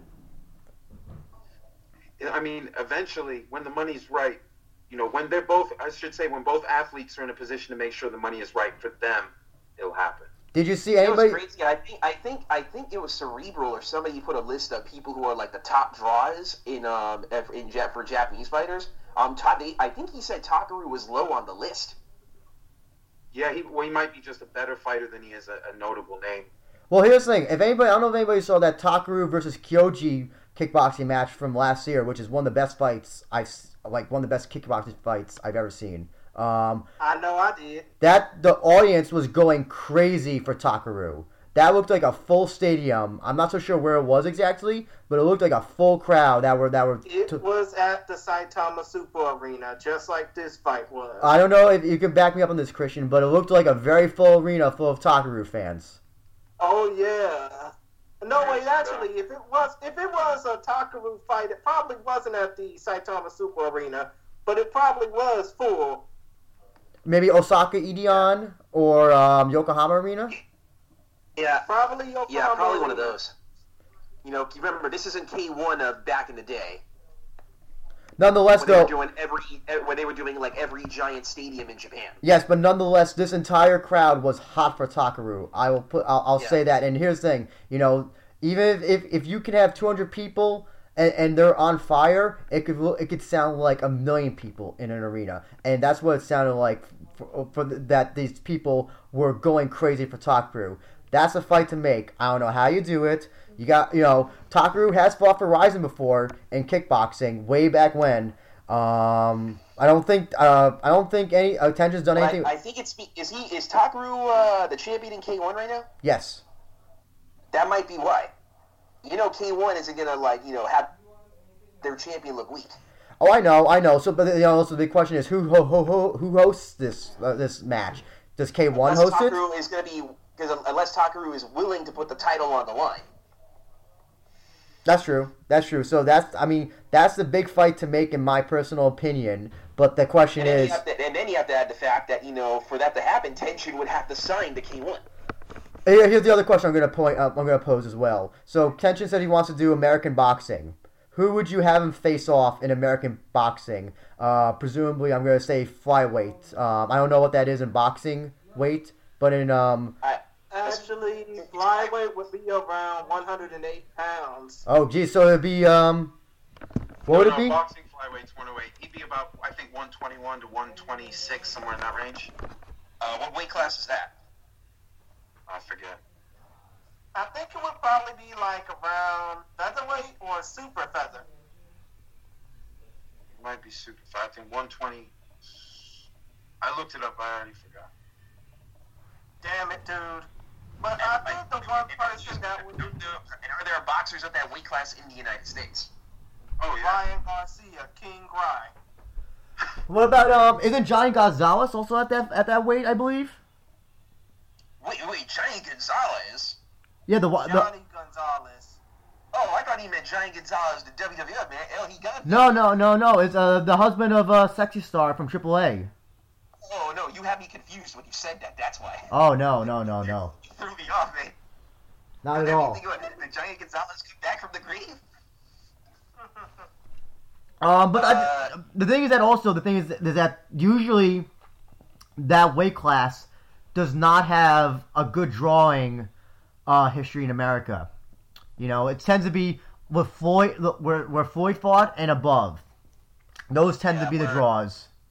Yeah, the weight class that Tension would be in for boxing is more of a draw for the OPBF in Japan. Well, it also would be, it's also, that's what they usually put those guys on the prelims, or like I can't even recall the first time on a main card where I saw a 125er fight on a boxing. I think I've seen a few Premier Boxing Champions cards where they featured top Japanese competitors. Especially a Premier Boxing Champions card in Chicago that featured two Japanese fighters in the main event. That's Premier, though. What do you do for the WBF or? I feel like if Tension wants to fight in, if he wants to do American boxing, I think he would have to be with the PBC. Yeah. Oh yeah, most definitely, because of the fact that Al Heyman and Floyd Mayweather are such good homies. Actually, and it's a good thing that you bring up Floyd and I don't know about Heyman, but at least Floyd. So Sakakibara, he said in the post-fight press conference that they look forward to working more with Mayweather's team. Do we see any more of Mayweather's guys in Rizin in the future, do you think? I think yes. I can think of one particular person that wouldn't mind being a part of Rizin. Have you guys ever heard of the name Andrew the Beast Tabiti? No, I have not. Well, Andrew Tabiti, this guy, he's fighting out of Chicago, Illinois by way of Las Vegas, Nevada. He's an undefeated cruiserweight contender who's basically weighing in at 200 pounds. He fights out of Chicago by way of Las Vegas. He is 17-0 with 13 knockouts and is the former, or as a matter of fact, current NABF cruiserweight champion who's currently a part of the World Boxing Super Series. Now, I've heard some rumors that the World Boxing Super Series probably might be closing down due to lack of funds. If Andrew Tabiti doesn't get the chance to compete in the rest of the Super Series, because because it'll probably get canceled, I can definitely see him fighting in the Rizin ring down the line. In regular standard boxing, you mean? Either standard boxing or, if he can, potentially MMA. I don't think MMA. They don't call this guy the Beast for nothing. Oh, Rizin will pull some magic and do like Rizin boxing. Here's the thing, though. I'm worried about if they continue working with Mayweather. I don't want all this bullshit that happened with getting streaming details or international streaming details at the last minute. If they do work, how much you want to bet that Mayweather's agent was the one causing all these problems? Oh, I bet it was.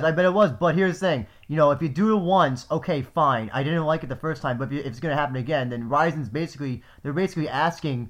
They're basically telling their Western fans that we're small fry. We're gonna be pushed around and bitched at by Mayweather, and it's not gonna help them financially. I guarantee that it will hurt them financially and commercially, and they will not be able to grow outside I Japan. don't think it will hurt them in their home country. Not in their home country. But here's the thing. That's their main core money. Sakakibara did say that he wants to grow outside Japan. If he wants to do that in America, he's going to have to they're going to have to realize that they can never do this thing again, having the show announced 3 to 4 days before the actual having those streaming details available. Because you're going to kick... But UFC just moved their entire show to another city, okay? This is nothing compared to that. I know, but nonetheless, here's the thing: it doesn't affect Americans that might that were tuning into that fight. That fight still drew pretty well. I remember. I think wasn't it. Christian, do you happen to know the UFC I think it was 232, was it? I have it right here. Yeah. 700,000. That's really good. But how many asses did they get into the seats? Well, 15,862 and total gate of $2,066,604. So in the end, it didn't fucking matter. Wow. Yeah, well, we already know that that they're not expanding to the U.S. anytime soon. But here's the thing: UFC doesn't have anything to worry about in America. They don't have anything to worry about in America. Ryzen, on the other hand, if they want to expand in America, they do. They have to, and you don't want to tell your fans that we're not thinking of you, especially your international fans. Japan, they don't have anything to worry about. America, they do, because like I said before, there were people that were not tuning into the show because they were told almost last minute all the streaming details for this show.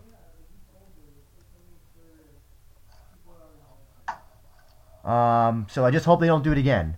If they're going to work with Mayweather Promotions, they have to tell them we're a business. We have to make money. We have to look out for ourselves. We have to be selfish. We understand that you have to also, Mr. Mayweather. But if it's going to affect our business, then it's not going to work out between the two of us. Yeah, but it might not be with Mayweather himself, though. It might be just with people representing him. Nonetheless, Mayweather. If it's Mayweather, it's Mayweather. Whether it's his people or not, whether it's just his people. No, I'm referring to his fighters. His fighters? Okay, well, don't forget, they're still dealing with Team Mayweather. And, Team Mayweather has a very, very big stronghold. And, Christian, you could probably back me up on this. Very big stronghold in the boxing scene in the United States. Probably Mexico as well, and Canada. Both them and Premier Boxing Champions. Exactly. If you think about it, this is probably the reason why Top Rank Incorporated is has moved to ESPN and ESPN Plus. And it's probably the reason why Golden Boy ain't really doing. They're still going to be doing Facebook fight cards, but they moved to DAZN. And yeah, I think the reason why you're going to probably see more Mayweather fight cards pop up is because they can't knock the. It's like Mayweather said in that long ass press conference he had prior to in Las Vegas prior to the fight that he had with Nasukawa. You can't knock the hustle. Well, you can't knock the hustle, but again, Ryzen has to be thinking of themselves going forward. And if they're going to be Mayweather's bitch, it's not going to help them.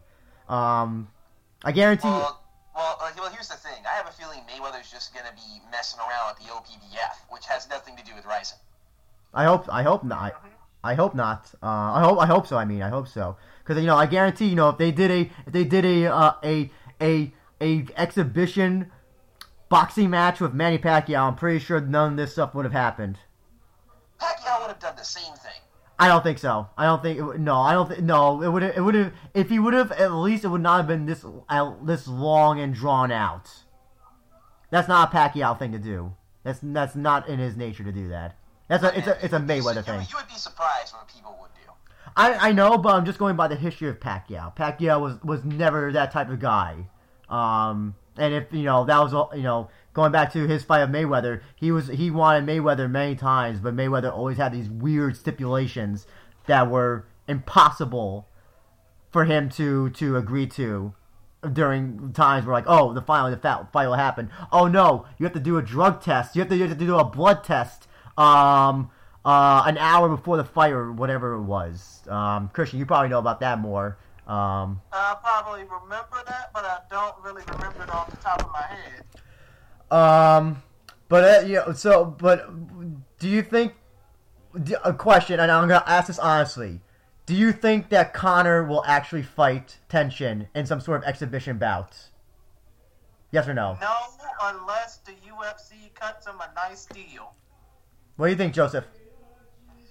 Like what Gary said, that would be some weird storyline because pretty much everyone under the sun now wants to fight Tenshin now. Here's the thing: I think that Conor could demand it. I think Conor's bigger than UFC. They would, if he said, "I want to go fight in Japan," they would say yes. When do you want to go, and how, and when can we book your fights? So if he told Dana White that, I think they would not say no to him. Yeah, but you know what? Well, if they did that, the only way I would see that fight happen would be in December. Yeah. Oh yeah, absolutely. That old saying, no one person is bigger than the brand. Conor McGregor is not bigger than the UFC. I don't think so. I disagree with that. I think he's bigger than the UFC at this point. I really do believe that. Yeah, but his ego can't fit in the UFC's agenda anymore. Yeah. That's true. That's true. However, though, if they want to give Tenshin a nice tune-up match after this Rise Grand Prix, presuming that he will win, I think we're all going to presume that he will win that. I don't know, man. I think we might have some killers in this one. I think. Hey, he's fought some kills before, I'm not a kickboxing expert, but hey, man, but remember, you have that high unpredictability, man. You never know. The one person who came close to defeating Tenshin was Ratang last year. And even, some people made some arguments that Tenshin lost that match. But he did defeat Ratang. And then you had Horiguchi fight him and go toe-to-toe with him. I don't know. Maybe you're right, Joseph. It's possible. I don't know. Is this the downfall of Tenshin Nasukawa as a kickboxer? No. Let's not be over dramatic here. There is no downfall. Even if he got a single loss, that would not be a downfall. A setback, but not a downfall. I think there's a kickboxer representing one in that Grand Prix too. Ooh, delicious. I think. You know what I mean? Maybe Tenshin can send a message to one not to mess with them. Stop trying to court my sister. If they meet in the finals. But unfortunately, ONE FC does have Tenshin's sister Riri under contract. Oh yes, I forgot they did sign her. I thought they were trying to sign her, but yeah, you're right. No, you're right. Yeah, Tenshin's sister sold out. Question: I'm curious to know. Did any of you? Well, Riri's only 16. She'll learn. Question: did any of you watch this fight? Watch the entire show live, or did you watch some of it live, then the rest later, or did you? Nah, man, I saw the whole thing live. I was up from 2 a.m. all the way to 9 a.m. Oh my god, that was a brutal slog. What about you, Christian? Man, not really. I saw one of the Grand Prix. I went through the 2017 Grand Prix live. Okay. If I can go through that, I can go through this. I had to cover PFL later in the day. I barely got any sleep. I was maybe on 2 hours of sleep because of this whole, and also not to mention, as soon as this fight ended, people were just asking and commenting on Twitter, and I spent another 2 hours talking to people on Twitter, so I maybe got like maximum 2 hours of sleep that entire day. I actually didn't sleep. I actually didn't sleep until the rest of the day. What was that, Christian? What were you saying? I have been watching Rising shows since the first 2 events on December 29th and 31st of 2015. And I gotta tell you, I watched the entire thing live, even though I wish I could have had enough fight credits to watch it or pay for it and watch it, but still, watching it live via an illegal stream, I'm not going to say who it is because I don't want them to get in trouble as much as I will. But the point of the matter is, I stayed up for all 8 hours of that card. And even though the intermission between the co-main events and the main events was too damn long to the point where I almost felt like giving up, I enjoyed it, and I wouldn't take that away for anything else. Here's the one thing I'm going to be critical about the show, though. Those intermissions. particularly the second one. Out of their control. Out of their control. But here's Here's the thing. They had it. Seeing the same highlights. Here's part. You really think Saki Ibarra is going to be dumb enough to argue at Fuji TV? No, you but think he's that dumb? No. But here's the thing. They were showing the same 2008 highlights over the same music over and over for almost an hour and a half. Here's what someone said. You know what they should have done? They should have had the Yaranoka card fights in between. Oh yeah, because in full the card was like almost 2 hours long. Exactly. Here's the thing. If they need to change up something during those intermissions. I don't care what it is, but I don't want to see, next 2019. If there's a long intermission, change it up. Don't show me the same shit over and over and over again. Because I felt like I was in a Twilight Zone. I don't care. I'll even take just a static hard cam shot from the ring. I will be happy with that. What I did? What was that? I played some Fire Pro Wrestling. Oh yeah, and you know what? Come to think of it, maybe Ryzen should have done some professional wrestling matches in their intermission. Yeah. Have some dark matches. That's what it may not be in Sakakibara's control, but here's the thing: you also have to you gotta do something to Actually, I think there was one thing they could have done. I mean, they have that esports partnership with Namco Bandai, but I don't think there were any Tekken 7 tournaments going on at the time. No, I don't think there was. I don't think that was for the last show, right? Yeah, that was for Ryzen 13. Yeah, they have the esports partnership with Bandai. I don't think there were any Tekken 7 tournaments going on in Japan at the time. That's the thing I was just seeing people on Twitter going crazy about, particularly us East Coasters. We were just like, oh my god, when will this intermission end? When will this intermission end? And that's always... I'm in the central time zone, and I feel you guys' pain. That's why, you know what I mean? I turned my PS4 on and I was playing Fire Pro Wrestling. I was trying to book a trip to the country of Poland, where Justina Habla's from, during that time. I made myself some, you know what I mean, and I just chilled. You know what I mean? So I want to get everybody's thoughts on the card overall. What were your thoughts overall? What on Ryzen 14? You could start, Christian, and then you could go, Joseph. Well, with the exception of the main event between Nasukawa and Mayweather, I was highly impressed by the Ryzen 14 fight card, because out of the 12 other matches not named Tenshin Nasukawa versus Floyd Mayweather, 10 of those 12 were finishes. And I think that's probably what led the Fuji TV folks to go batshit, because they thought the fight would end. They thought all the fights would end in decisions, pretty much. But hey, that's the joy of watching great Japanese MMA and great MMA in general, because you never know when you have moments where the fight can end, within seconds or within minutes. So I enjoyed all 12 of those fights. Now, as for the Mayweather-Nasukawa bout, it was kind of interesting to see all the pageantry, the entrances, especially Floyd's son rapping him out to the ring, the national anthems, which Gak done a pretty good job by singing Kimigayo, as did Benny Adahiro sang the national anthem, sang the Star Spangled Banner, the American national anthem. But, aside from me cringing when it came down to Ralph Velez introducing the fighters, I enjoyed that fight too, and I thought that was a pretty special moment. And, when Ryzen does decide to make Tenshin feel like a big star after this Rice Grand Prix, I just hope that type of stuff, that type of pageantry will continue. But all in all, it was a fun night, and I enjoyed it.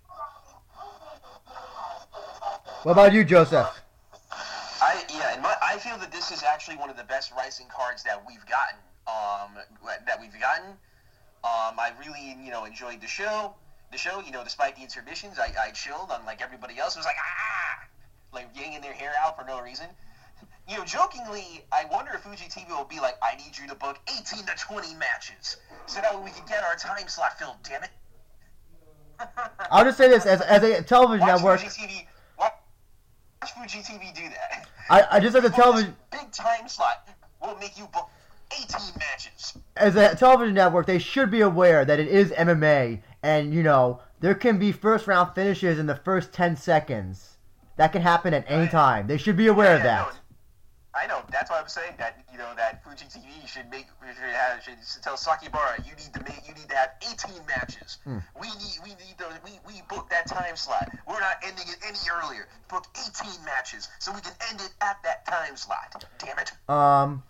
But I thought this card was awesome overall. I think it was maybe their second best show. Rizin 11 I think was just a little bit better, and I also do have some live in-person bias with that show. But I think overall, I think the show was awesome. If you want to include the Yaranoka card, you know, that was okay, all that stuff. There was no bad fights really on this card. See, it's funny. The Rizin 11 show had one horrible fight, but I think the Rizin 14 card, I think it just had maybe you could say it had two so-so fights. They weren't bad, but they were just like, you know, kind of expected it to go that way with the Miyu, Nagano, and Sasaki Cape fight. Well, I didn't even see Sasaki Cape. I didn't even expect it to go that way, so I take that back. Just curious to know. So, do you have any fight of the nights or submission or performance knockouts of the nights or anything of that sort? Either of you? I think for submission of the night, I think is going to be a tie. It's a tie between the Hammerlock. And there's a tie with when Haba's rear naked.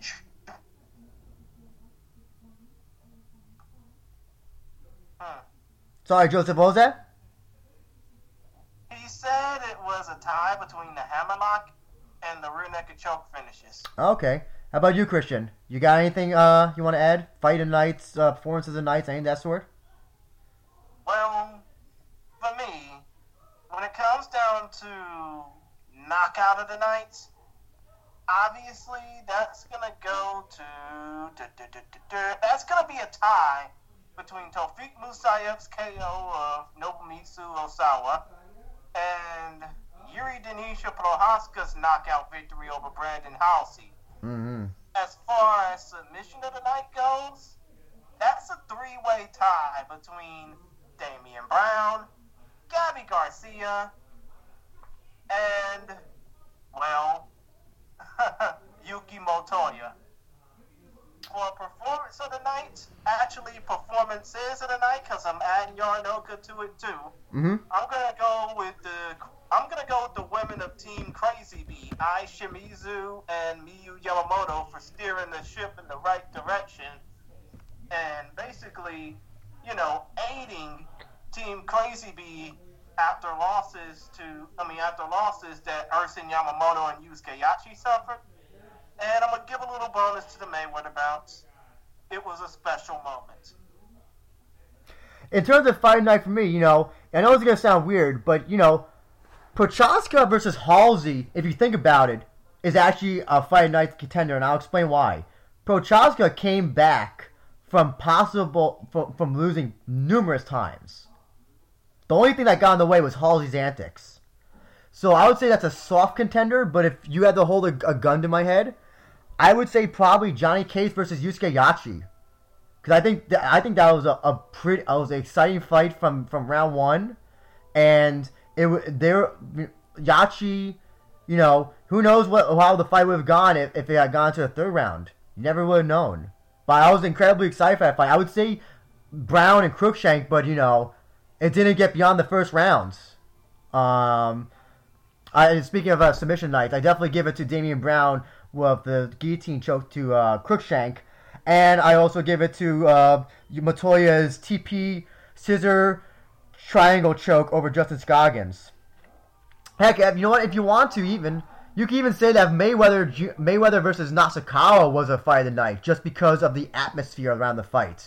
If you want to make it. You know what? Come to think of it, would you basically say that the Justina Haba Shinjuo Claire finish was a good candidate for submission of the night? Oh yes, absolutely. And even I wouldn't even say fight night, because it's very hard to pinpoint exactly a fight night for this. But yeah, I'll definitely say, you know, especially with Haba coming in 0-0, she and basically mauling Juju's face and then sinking that rear naked choke, which, you know, credit to Juju, she did not tap. She tried to survive the last minute and a half of that round, and you know, she probably could have if it was like 30 seconds or 15 seconds left in the fight.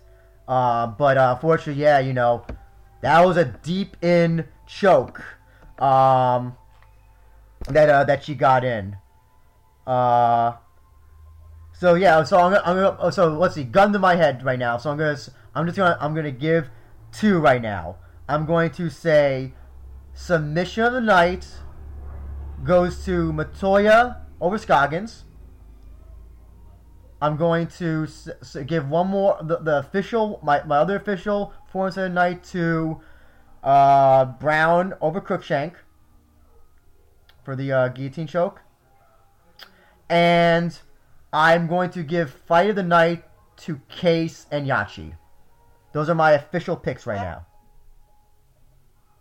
Okay, that's cool. That's cool. Here's the thing. The thing with Horiguchi and Caldwell is that Horiguchi wasn't winning, and I don't want to say he snuck in a win, but I don't know. He kind of did. If you think about it, he really did sneak in that win. He got that guillotine choke with Caldwell, you know, gassed out or not paying attention, and in my opinion, was losing that match. I mean, here's the thing. None of the submissions, none of the finishes were bad at all. I'm just going to say that outright. None of them were bad at all. But it's very hard to pick, really hard to pick them. Because they were all impressive finishes. I mean, you had, going through just the list again, Hamazaki reversing Asakura's reversal back into the armbar. Horiguchi sinking in that choke in the last minute of the third round. Damian Brown coming out from being an underdog, tapping out Cruikshank. Miyata with that hammerlock, the TP choke from Matoya. Haba, there's a lot. And Musayev, you know, giving those hammer fists to Tyson Ozawa like he owed him money. There was a lot of great finishes. Unfortunately, you know, the Miyu Nagano fight, you know, it was my least favorite fight. It wasn't the worst fight, but it was just, you know, compared to everything else that had been going on the card, it was certainly the least impressive fight. I would say that. I see. And with the rest of the contingency off the call, I guess it's just us to close out the show. Well, is there? I think. Well, I think we should give out our Twitter handles. Let's give out our social media so people can talk to us and argue with us about anything that they hear on this episode. Okay. Well, first of all, if you want to follow me on Twitter, you can feel free to do so at ChrisGary92. If you follow me, I will follow you back. If you want to follow Joseph Matos, feel free to follow him at SEA Wrestling. If you want to follow Teep to the Junk, you can follow him at Teep to the Junk, TEEP to the Junk. And also, Focus Fights. You can check out our website, FocusFights.com, and follow us on Twitter at Focus Fights, where basically, and I mean, I'm just going to go ahead and say it. Focus Fights, we've basically done a lot to put over not only Ryzen and the rest of the fight world, but we're basically just starting up in 2019. Will hopefully be a joyous year for us. But yeah, Focus Fights. We cover combat sports events and prospects from all around the globe. The MMA scenes of Japan, Russia, the US, UK, and South Korea will be emphasized. Follow us at Focus Fights on Twitter and FocusFights.com. And as for you, Mr. Benjamin, if you want to follow the show, you can feel free to follow us at We Are Rising Pod, or you can follow Andrew Benjamin at abenja1. Yep, and I'm hoping that 2019 will be another great year of fights. for Ryzen, and then as soon as we get words of fights, we'll definitely be having preview shows, some interviews, some stuff. I have some ideas for in between shows, possibly a review of 2018 show as well. And just trying to deliver more content to everybody who's hungry for Ryzen and JMMA stuff. Or should I even say JMMA? And also, if you check out the We Are Ryzen SoundCloud account, you'll check out some exclusive interviews that Mr. Benjamin had with the likes of Damian Brown, with the likes of Jay Kyun. I mean, are you planning to get any more interviews as 2019 commences? Hopefully, we could talk to Johnny Case at some point, talking about his win with Yusuke Yachi. Always talking to Ryzen fighters before their fights and all that stuff. Definitely we'll have Damian Brown if he's in the Grand Prix. That Grand Prix is going to be some exciting shit. I can tell you that. If all the pieces go together, it could be the thing to look at in 2019 for, I think, MMA in general. Yeah, and also if you don't have a SoundCloud, feel free to go to find us on Stitcher, and currently working on getting us on the evil overlords at iTunes, who are incredibly difficult to deal with right now. Hey, I'm pretty sure if you can't get on there, you probably have a better chance of getting onto Google Podcasts. That too as well, yeah. Google Podcasts or Audio Boom are one of those things as well. I mean, hey, I wouldn't mind helping you out on that. That's for sure. But other than that, we about to go ahead on and go. The next time you will hear from us, we will be talking about the Ryzen 15 preview for the show that comes up on Easter Sunday, April 21st. That's 3 weeks after WrestleMania. At the Yokohama Arena in Yokohama, Kanagawa, Japan. Oh, it's gonna be. I'm hoping, as soon as they start leaking out those fights, it's gonna be great. It's always looking forward to a Ryzen card, as always. Mm-hmm. But other than that, that's all the time we have at the We Are Ryzen podcast. We thank you for joining us. No, we thank you for the sights and sounds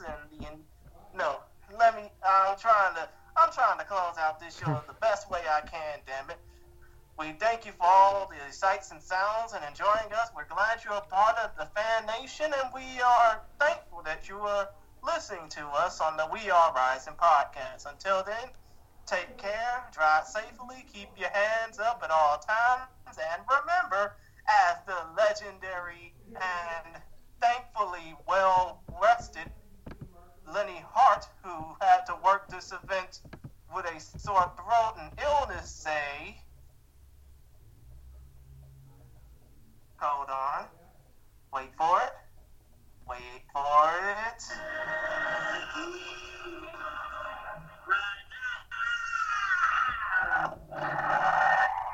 good night, everybody. Good night, everybody. Happy fighting.